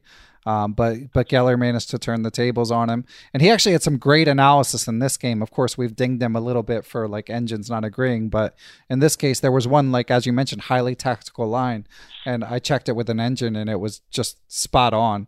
And one of the things I liked about this book, other than just the mere fact that he includes losses in his book, which at the time that this was published was pretty rare, but after blowing this game, his closing quote to the game is quoting Tarrasch. He says, "It's not excuse me. He says, "It's not enough to be a good player. You must also play well." Yeah, that's absolutely true. And most people, one of my worst weaknesses, but I think it's a lot of people have this problem, is I tend to play to the level of my opponent a little bit. So if you're playing someone lower rated, it's pretty easy to let your guard down. And that's something Fischer was particularly good at. Like if you were to look at the cross tables from his career, you'll see that he's really crushing the bottom of the field a lot of the time, right? And that's obviously, it's a lot easier to get points from the people at the bottom than the people at the top. All these great quotes from Tarrasch. I guess, when I was reading some stuff about like what are the great chess books, critics' commentary, they always mention Tarrasch. Maybe you should have someone on to talk about his work. I had never read any of his books. Yeah, I'd love to hear about it. I'm not a big Tarrasch scholar. Donnie, I got to throw in when you talked about playing to the level of your opponent, that's how I managed to draw you twice, even though you deny it. I don't deny. I only remember one of the games. Okay. And there was a sort of an odd moment in the game that I think we've talked about, which was, it's like the end of the game. I was higher rated. What did you play? You played like Budapest against you once. Budapest, I think. So, but we're getting to the end of the game. It's like a king and pawn ending, and I see that it's going to be like stalemate the next move. This is in a Scholastic tournament, like 100 years ago. And so I offered you a draw, and you said no with such incredible disdain, which was just strange, because then it's like you say no, like bang the clock or whatever, like looking at you like I'm an idiot, and then it's like stalemate on the board. So I don't know. And then this other game you may have made up. I'm not really sure. Can you say where it occurred? Well, I played you once. Sorry, listeners, but I played you once at an amateur tournament, like the U.S. Amateur East, and then once at a Nationals, I think. The game I'm referring to is at the Nationals. Okay, yeah, no, I played you at an amateur once, and we also drew. I don't remember the opening. This is a little bit different because you definitely made one draw, but I have noticed a tendency of people to make up draws. Like several people that definitely never made a draw with me have told me they made a draw with me, but it's not just from. I also, for example, when I was reading all the stuff about Fischer, I came upon Walter Shipman's name, who was the only person to make a draw, for example, with Fischer in one speed tournament. And the first thing I thought to myself was that I had made a draw with him. But then I saw more about it, and I realized I never made a draw with him. Every time I played him, he crushed me. That's funny, because I think I made a draw with Walter Shipman. You may have, you may not have. Right. People have this thing where, like, if they played someone a long time ago, a few times, they throw in a draw somehow. But it's possible. I have no recollection of it. But, all right, we won't torture the listeners any longer. Okay, so moving on to one more favorite game of mine, and this is another super famous one. I talked about it when I interviewed David Howell not that long ago, the Fischer Benko game, which of course is mainly famous for one move where he plays rook to f6 to prevent black from playing f5 and then mates him on the king side. In my intrepid internet research, I discovered a few cool things on this. So first of all, Fischer saw this like way in advance, which is not surprising. But Jeremy Soman, in his extremely critically acclaimed biography of Benko, has a quote from Benko. So, I mean, this game is like another one that many chess teachers over generations have been showing their students, and a very sort of evocative idea of interference, the chess tactic interference. But Benko says, everyone thinks that this rook f6 game against me was something special, but I don't know what's so great about it. I was exhausted for this game. I was up all night necking in a car with a young lady, kissing and kissing, but it didn't go beyond that. So the combination of no sleep and frustration led me to losing badly to Bobby. So, all right, fair enough, I suppose. Yeah. It is a good game. The other game against Benko was not correct according to the computer, most of it. But I don't think the game you're talking about was basically Fischer was always better, like much better. And that was also one of the games where they mentioned this like winning the minor exchange. Yeah, I was going to mention that. I love that. Yeah. Yeah. Fischer really liked his bishops. So it goes bishop g4, takes f3. When Fischer recaptures, he says, oh, now I've basically saying I won the minor exchange. I have a material advantage here. So it's interesting to see that. You're probably a lot more up than me on what like Alpha Zero and Leela think about bishops. My impression was that they like bishops quite a bit. Yeah, I mean, Larry Kaufman, of course, famously gives bishops, one of the world's foremost chess computer experts, and if you have the bishop pair, it's worth like close to a full point, in terms of evaluation. So Fischer was definitely ahead of his time in terms of his bishop appreciation. Interesting. I would say though, when you're teaching, I've noticed when people are teaching kids, sometimes these kids are taught like a bishop is 3.5 points. This is my 2 cents, so the audience can rebel. But I think that's insane. Like, when you're dealing with little kids, like, this is not precise. So I wouldn't pollute their minds with that idea. Yeah, I've pursued that exact line of questioning with a few guests, and it hasn't gone very far. But I agree, it's not worth explaining the difference. I think even beyond to little kids. I mean, it's good to know as an adult, but it's not likely, going to decide the outcome of a lot of lower club level games. Yeah. There's a lot of other great books. There's like Fischer Neidorf which is an H3 against the Neidorf with Neidorf playing black, which was like a total crush. I think he might have given himself an exclam for H3 too. Like just, like on move 5 or whatever, move 6, yeah. No. Any other? I mean, you have to enjoy yourself. Sorry. Any other games, Donnie? I think that's pretty much it. I mean, there's so many that you could mention. Yeah, I do find all his losses interesting. So there was 3 losses. There was the Tal game that we mentioned. Then he lost to Spassky in this King's Indian at Mar del Plata, which readers may know that. So it's a King's Gambit, and then Fischer was extremely unhappy with having lost this game. He was a lot better. Then he makes a blunder and he basically loses immediately. And then he wrote this article of us to the King's Gambit, which I guess he's now been proved correct.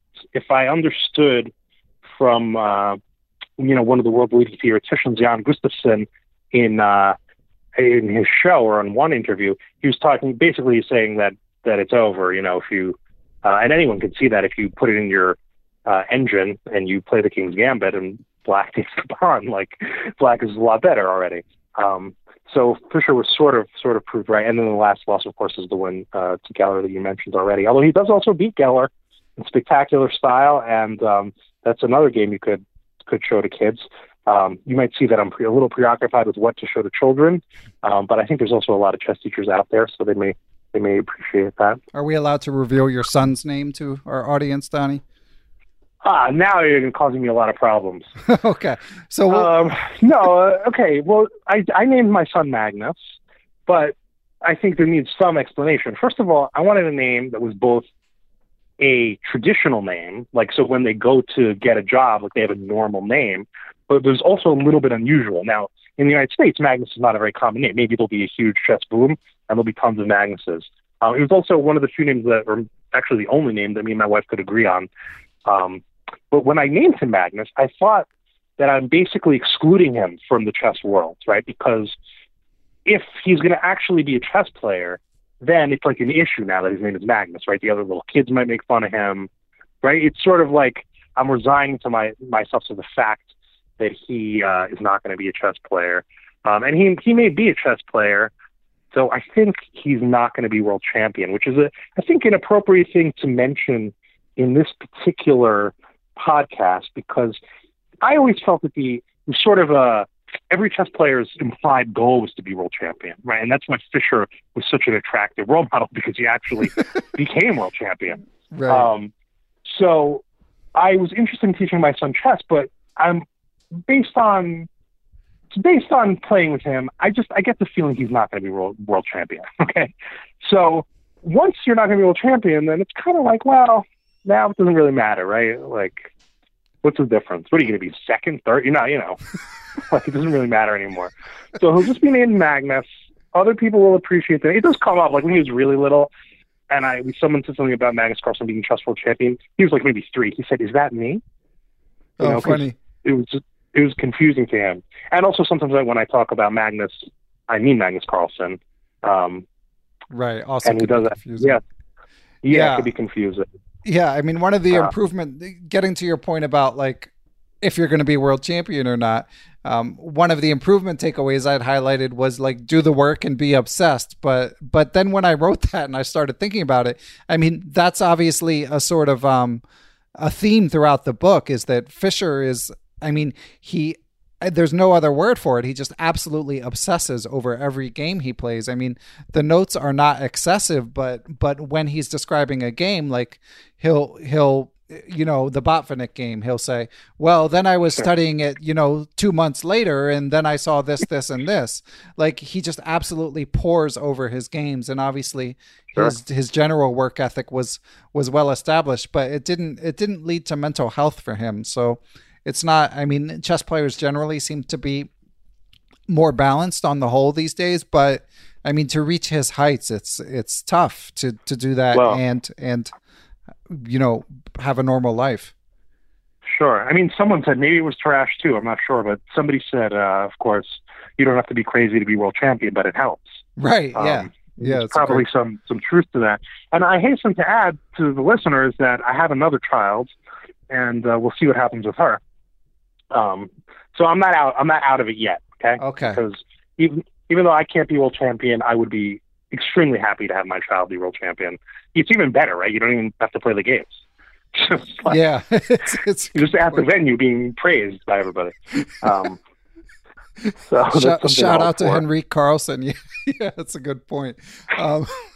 Yeah. So I don't know what standard to apply, but that's for her. But that's another question, I guess. Oh yeah, that's a whole separate conversation.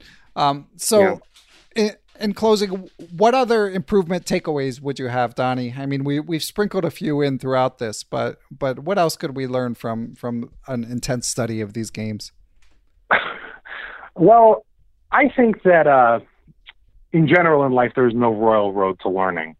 And I know that, like, sometimes it may be possible to, like, practice or study in a way that's, like, so dumb that you don't get anything out of it. But I doubt it. So I think the main thing is, if you're going to read this book, or at least the way I read it as a youth, is you have to play over every single note. And, okay, I skipped a few in the Botvinnik ending because it was a little boring. Okay, yeah. If it didn't ruin your life not winning that game, maybe not every nuance of the rook ending would be interesting to you.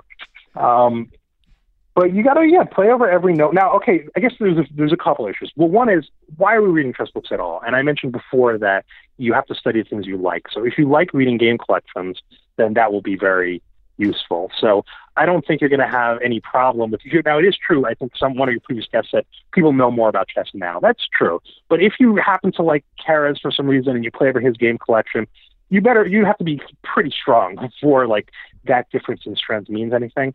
So I think that's why you'd read chess books. Because I know, for example, Nakamura, I think, was on your show. He basically said that he didn't read chess books, or at least that wasn't his primary tool for learning. And I can't say that there's a reason you have to read a chess book, because you have this machine that tells you the right move. So you can play a game and then see what the machine has to say. But nevertheless, I think most people would enjoy reading a book more than computer analysis. And there's a few things I would note. First of all, one is the computer analysis is correct in some kind of objective sense, but it doesn't mean that the evaluations it's giving are really right for your games. And what I mean by that is you could easily get a position where there is one line that's winning for you, some tactical line, and you have some messy position, and there's no reason to think that you would be able to find that line. So if all the other variations are losing for you, the computer is saying you're winning. But in a practical sense, if you got that position in a game, and of course you weren't privy to this analysis beforehand, what score would you really make? Would you make 100%? Would you make 50%? Would you make less? I think you would make less. So there's something to be said for having some kind of narrative explanation, and also to the point of the computer's moves. One thing I noticed a lot in reading this book in tandem with looking at the computer analysis was often the computer will give some very, very strange moves. And, for example, it'll just like start jettisoning all material right away or something. And that's because it sees some mate coming up. But if you are actually playing the game, you don't need to worry about the variation where the guy just starts giving up all his pieces, right? So you would then, this is an extreme example, but I think, so you might be able to figure out what's going on. But there's certainly a ton of situations where the computer sees everything, so it's playing some very, very strange moves that you don't care about, because in a practical game, they don't pose a problem for you. But you may need somebody to explain to you, unless you're going to really spend a long time going through all the computer variations, what is it that the computer is so afraid of? And that might be an example. A really obvious example would be like you sacrifice a piece.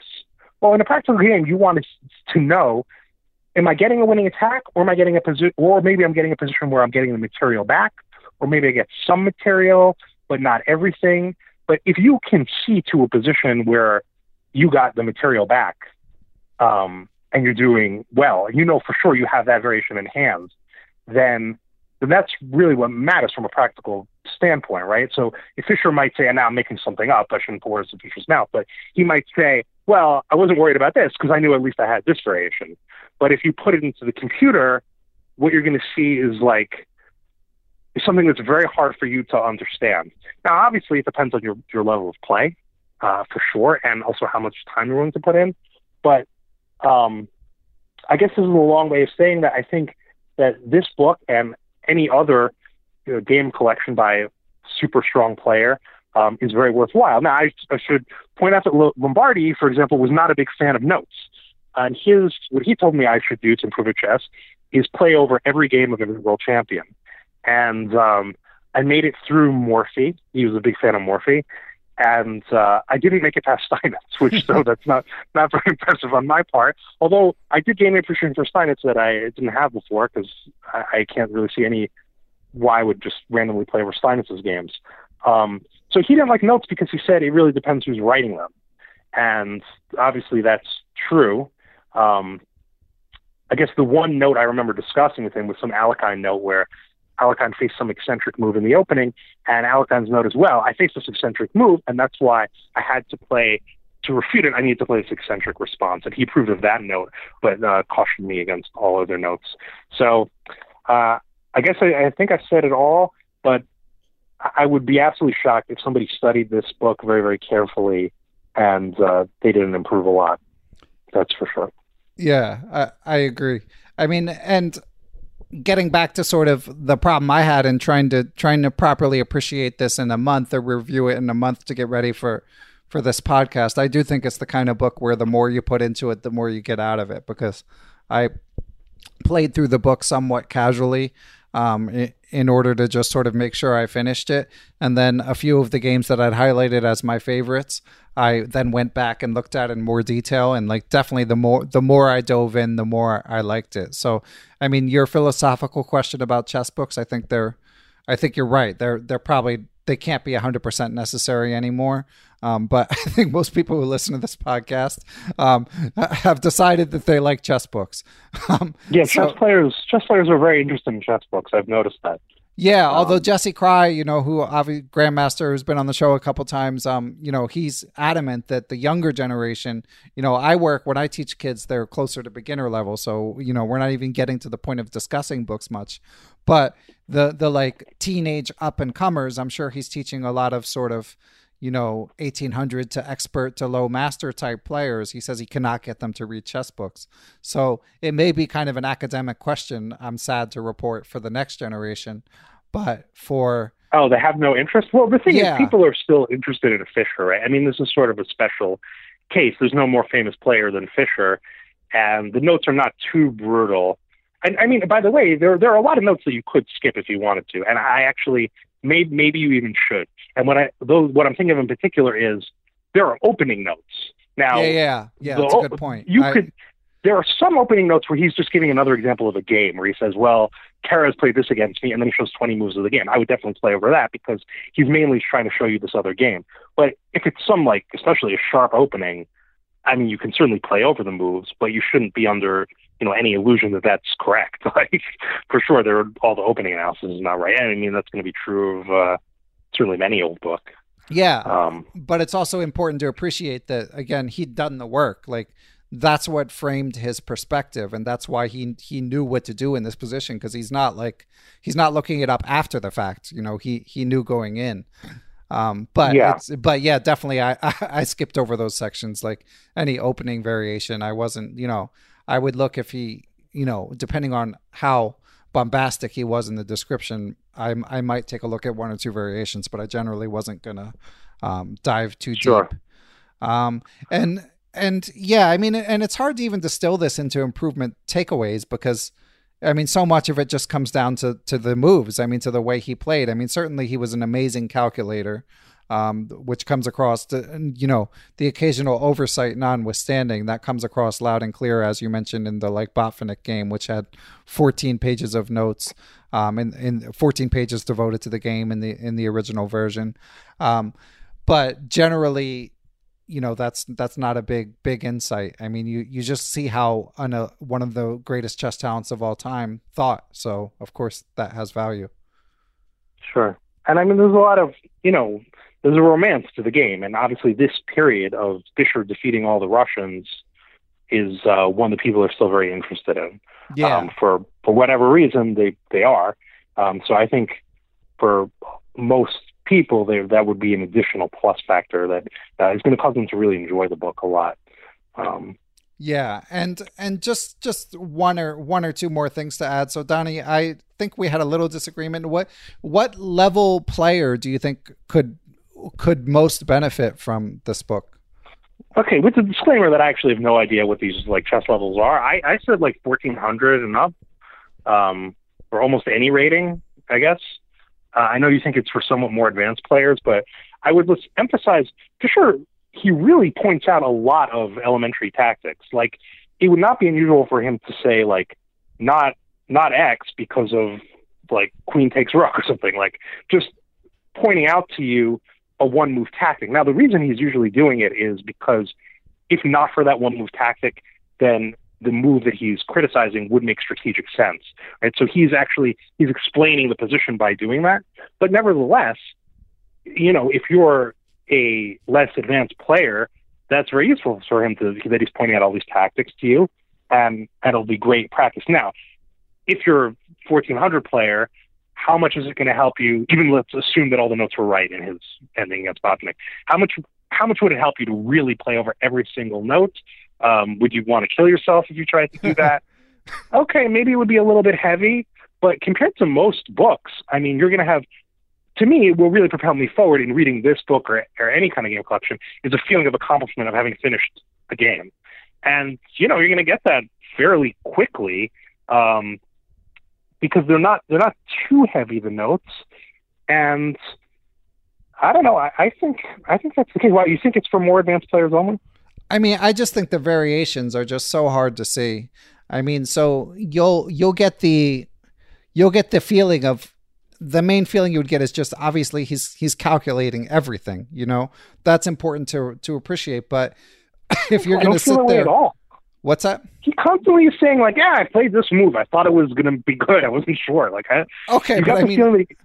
but when he gives a variation, I mean, like when he goes off, you know, and sets some trap or something. I mean, it's just so far down the line. Certainly, yeah. I don't know. How are you going to become world champion if you don't play over these variations? I mean, yeah, no, I mean, but if you're going to be world champion, I'm just saying, like, instead of reading it when you're 1400, read it when you're 1800. I mean, of course you could do both, but there's a limited amount of time. But again, what are you going to read instead? I mean, what book are you going to read instead? You're not going to read a game collection? Like, it's fun to read a game collection. It's, you know, it feels good to read it. You can even read it, by the way. Like this time I read it sort of in conjunction with Profile of a Prodigy, which again was a Fisher biography. And then you can see a little more context for each game, which I think something that you would like. But what are you gonna study instead? I mean, my first book, like I remember playing over, was New World Chess Champion by Kasparov, which was an absolutely ridiculous book to be first book. And I definitely did not read that whole book. I mean, I guess you could read a book that's like aimed at you could read Zurich 53, I guess. I mean, that's less variation. Yeah, I mean, that's another very, very good book that I read. I don't know. Very I'm carefully. Thinking more of like logical chess, move by move, and stuff like that. I mean, it's, you know, it's not as historical and might have a few errors, but it just explains more. Okay, I mean, I don't know. I just remember I used to work at a chess bookstore, which used to be the Man Chess Club on 46th Street, and people would come in and they would sometimes ask what to buy. And one woman, very nice lady, who probably everybody knows from the old days playing chess, she wanted a book about strategy, like as opposed to tactics, I guess. Yeah, that's a common request.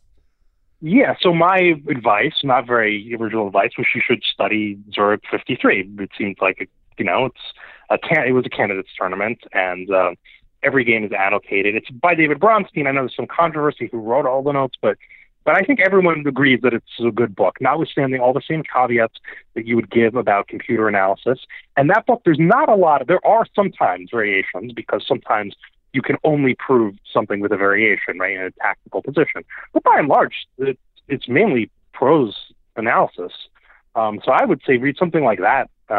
But I don't want to sound like I'm being critical of the book you mentioned, Logical Chess Movement, because I never read that book and I don't know what's in it. Okay, and to be clear, a magnificent book.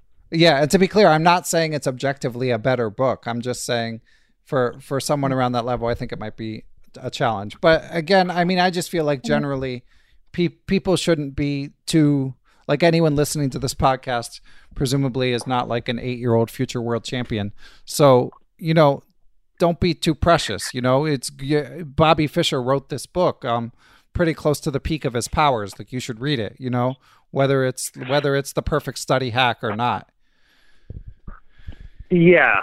I mean, okay. One other thing that comes to mind is that I don't remember exactly how you described it, but basically Lombardi suggests to me that sometimes the idea that you have a certain rating can hold you, like, mentally back if you think I'm X rating. I love the Zen mode, for example, on Lichess, because I don't want to know their rating. I don't want to think about the ratings. That's a good approach. But okay, I mean, if you buy this book and you find that it's too difficult, I mean, I guess that's possible. I mean, maybe my problem with Kasparov's books is that I just find them too difficult. I don't know what the hell he's talking about, and like, it's just too many. Like, it doesn't matter if one move is a little bit better than the next move. What practical significance is that? So you have to enjoy it. Some people definitely do enjoy truth in chess, and that's certainly legitimate. But all right, well, I'm sure people are glad to hear I Am Elect, or possibly not I Am Elect, Donieri will say. Even you, like, Kasparov's books are I'm tough. not I Am Elect. As far as I know, I'm not an I Am Elect. Listen, I never achieved the rating. I asked Kevin Go, who had been in a similar situation. He had the three GM norms, recent adult improver guest of the show. I said, "Is that called an IM elect or a GM elect?" And he, as far as he knew, said yes. And I've done extensive Googling, and I'm yet to disprove it. I got the opposite result. Doesn't he have did he have the rating? No, he had the norms, but not the rating. He got his third norm, and he was 7 points short. Well, maybe you're right. I don't know. I haven't found definitive. I'm gonna have to write a letter to FIDE to get to the bottom. Well, I'm gonna have to start playing again now. How many FIDE points do you need? Well, I used to just need 11, but now I need something more than that. Maybe 25, something a little more, 28. You better get cracking, Donnie. We're not getting any younger.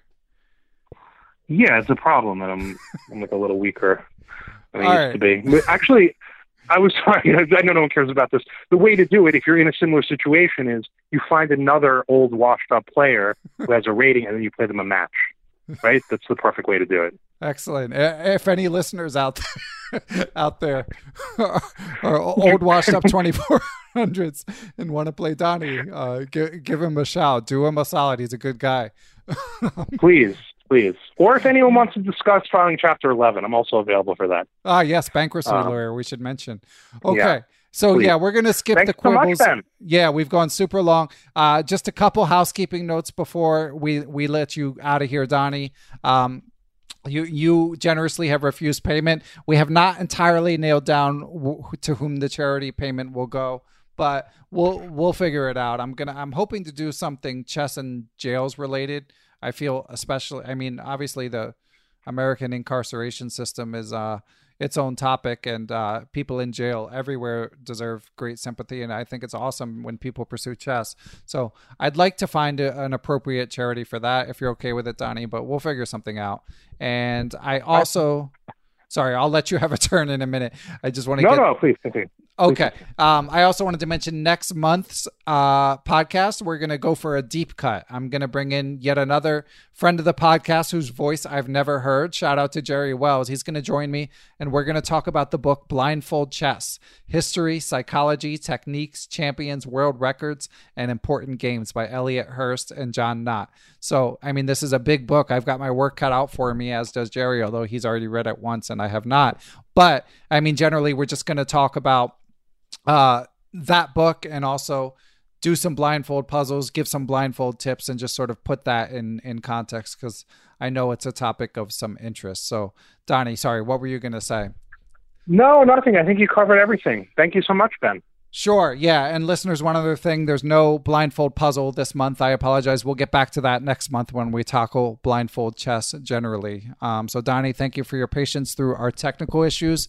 Listeners, sorry if the Skype sounds a little worse, but this has been a lot of fun, Donnie. I've been, since the day the podcast was created, I know that Jan Gustafsson and others have been waiting for your debut, and it did not disappoint. Thank you so much. Special thanks, as always, to my producer, Matthew Passy, and thanks to those who continue to help spread the word about Perpetual Chess. Positive reviews on podcast platforms like Apple Podcasts, glowing comments on YouTube help people discover the show, as does telling a friend or sharing it on social media. Speaking of which, you can follow me on Twitter. I'm at BennyFischel1, or join the Perpetual Chess Facebook group and continue the conversation about the latest interview. Sometimes the guests even weigh into these discussions. The Perpetual Chess Instagram page is back in action, so lots of ways to stay engaged, as they say. But most of all, of course, I want to thank those who provide financial support to the show, especially right now with all this COVID craziness going on in the world. Most of all, I want to thank Chessable for sponsoring the show, and to everyone who kicks in via PayPal or the Perpetual Chess Patreon page. I also just put up a little donate directly link on the Perpetual Chess webpage where it says donate. But again, if you're not in a position to donate, I'm happy to have people listening and just enjoying the show. So without further ado, I'd like to give thanks to the people who help make Perpetual Chess possible.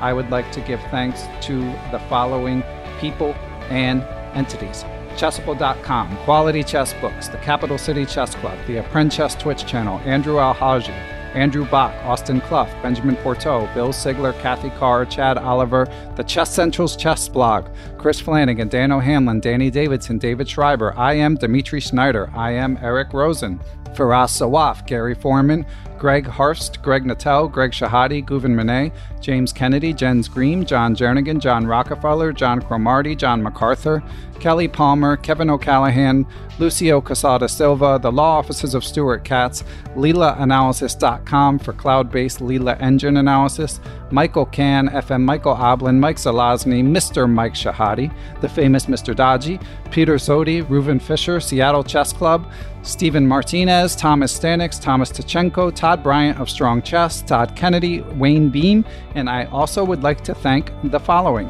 Aaron Waffler, Ace Vallega, Adam Ralph of ChessEngland.com, Adrian Gutierrez, Alex Pejas, Andy Ryerson, FM Andrei Terakov, Dr. Andrew Perry, Anita Deer, Barry Hessian, Better Chess Training, Bill Juniper, Bill Moran, Brad and Andy Rosen, Brett Howard Lynn, Brian Mullis, Chad Hilton, Dr. Charles Snodgrass, Chris Wainscott, Christopher Baumgartner, Christopher Chabris, Chris Lott, Christopher Wood.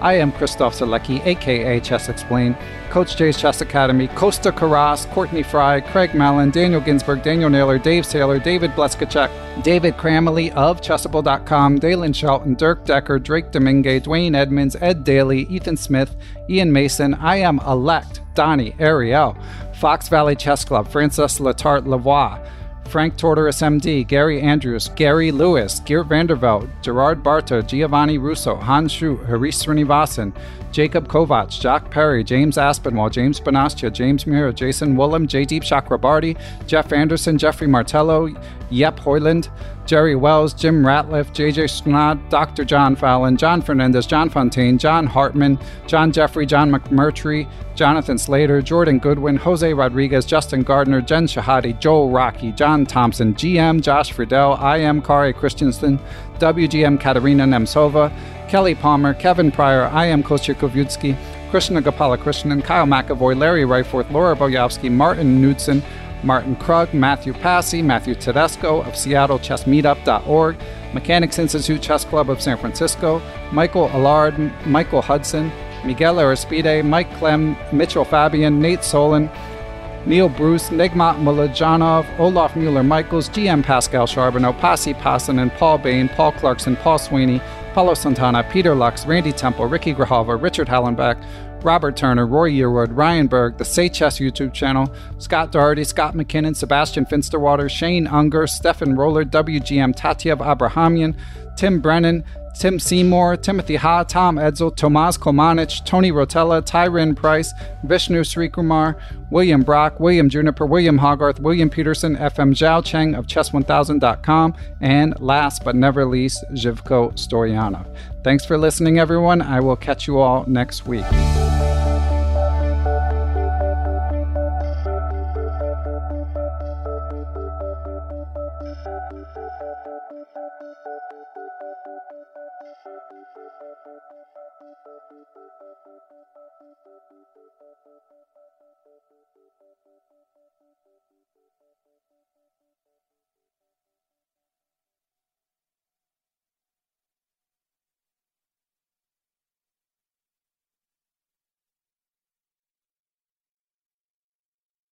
Sports Social Podcast Network.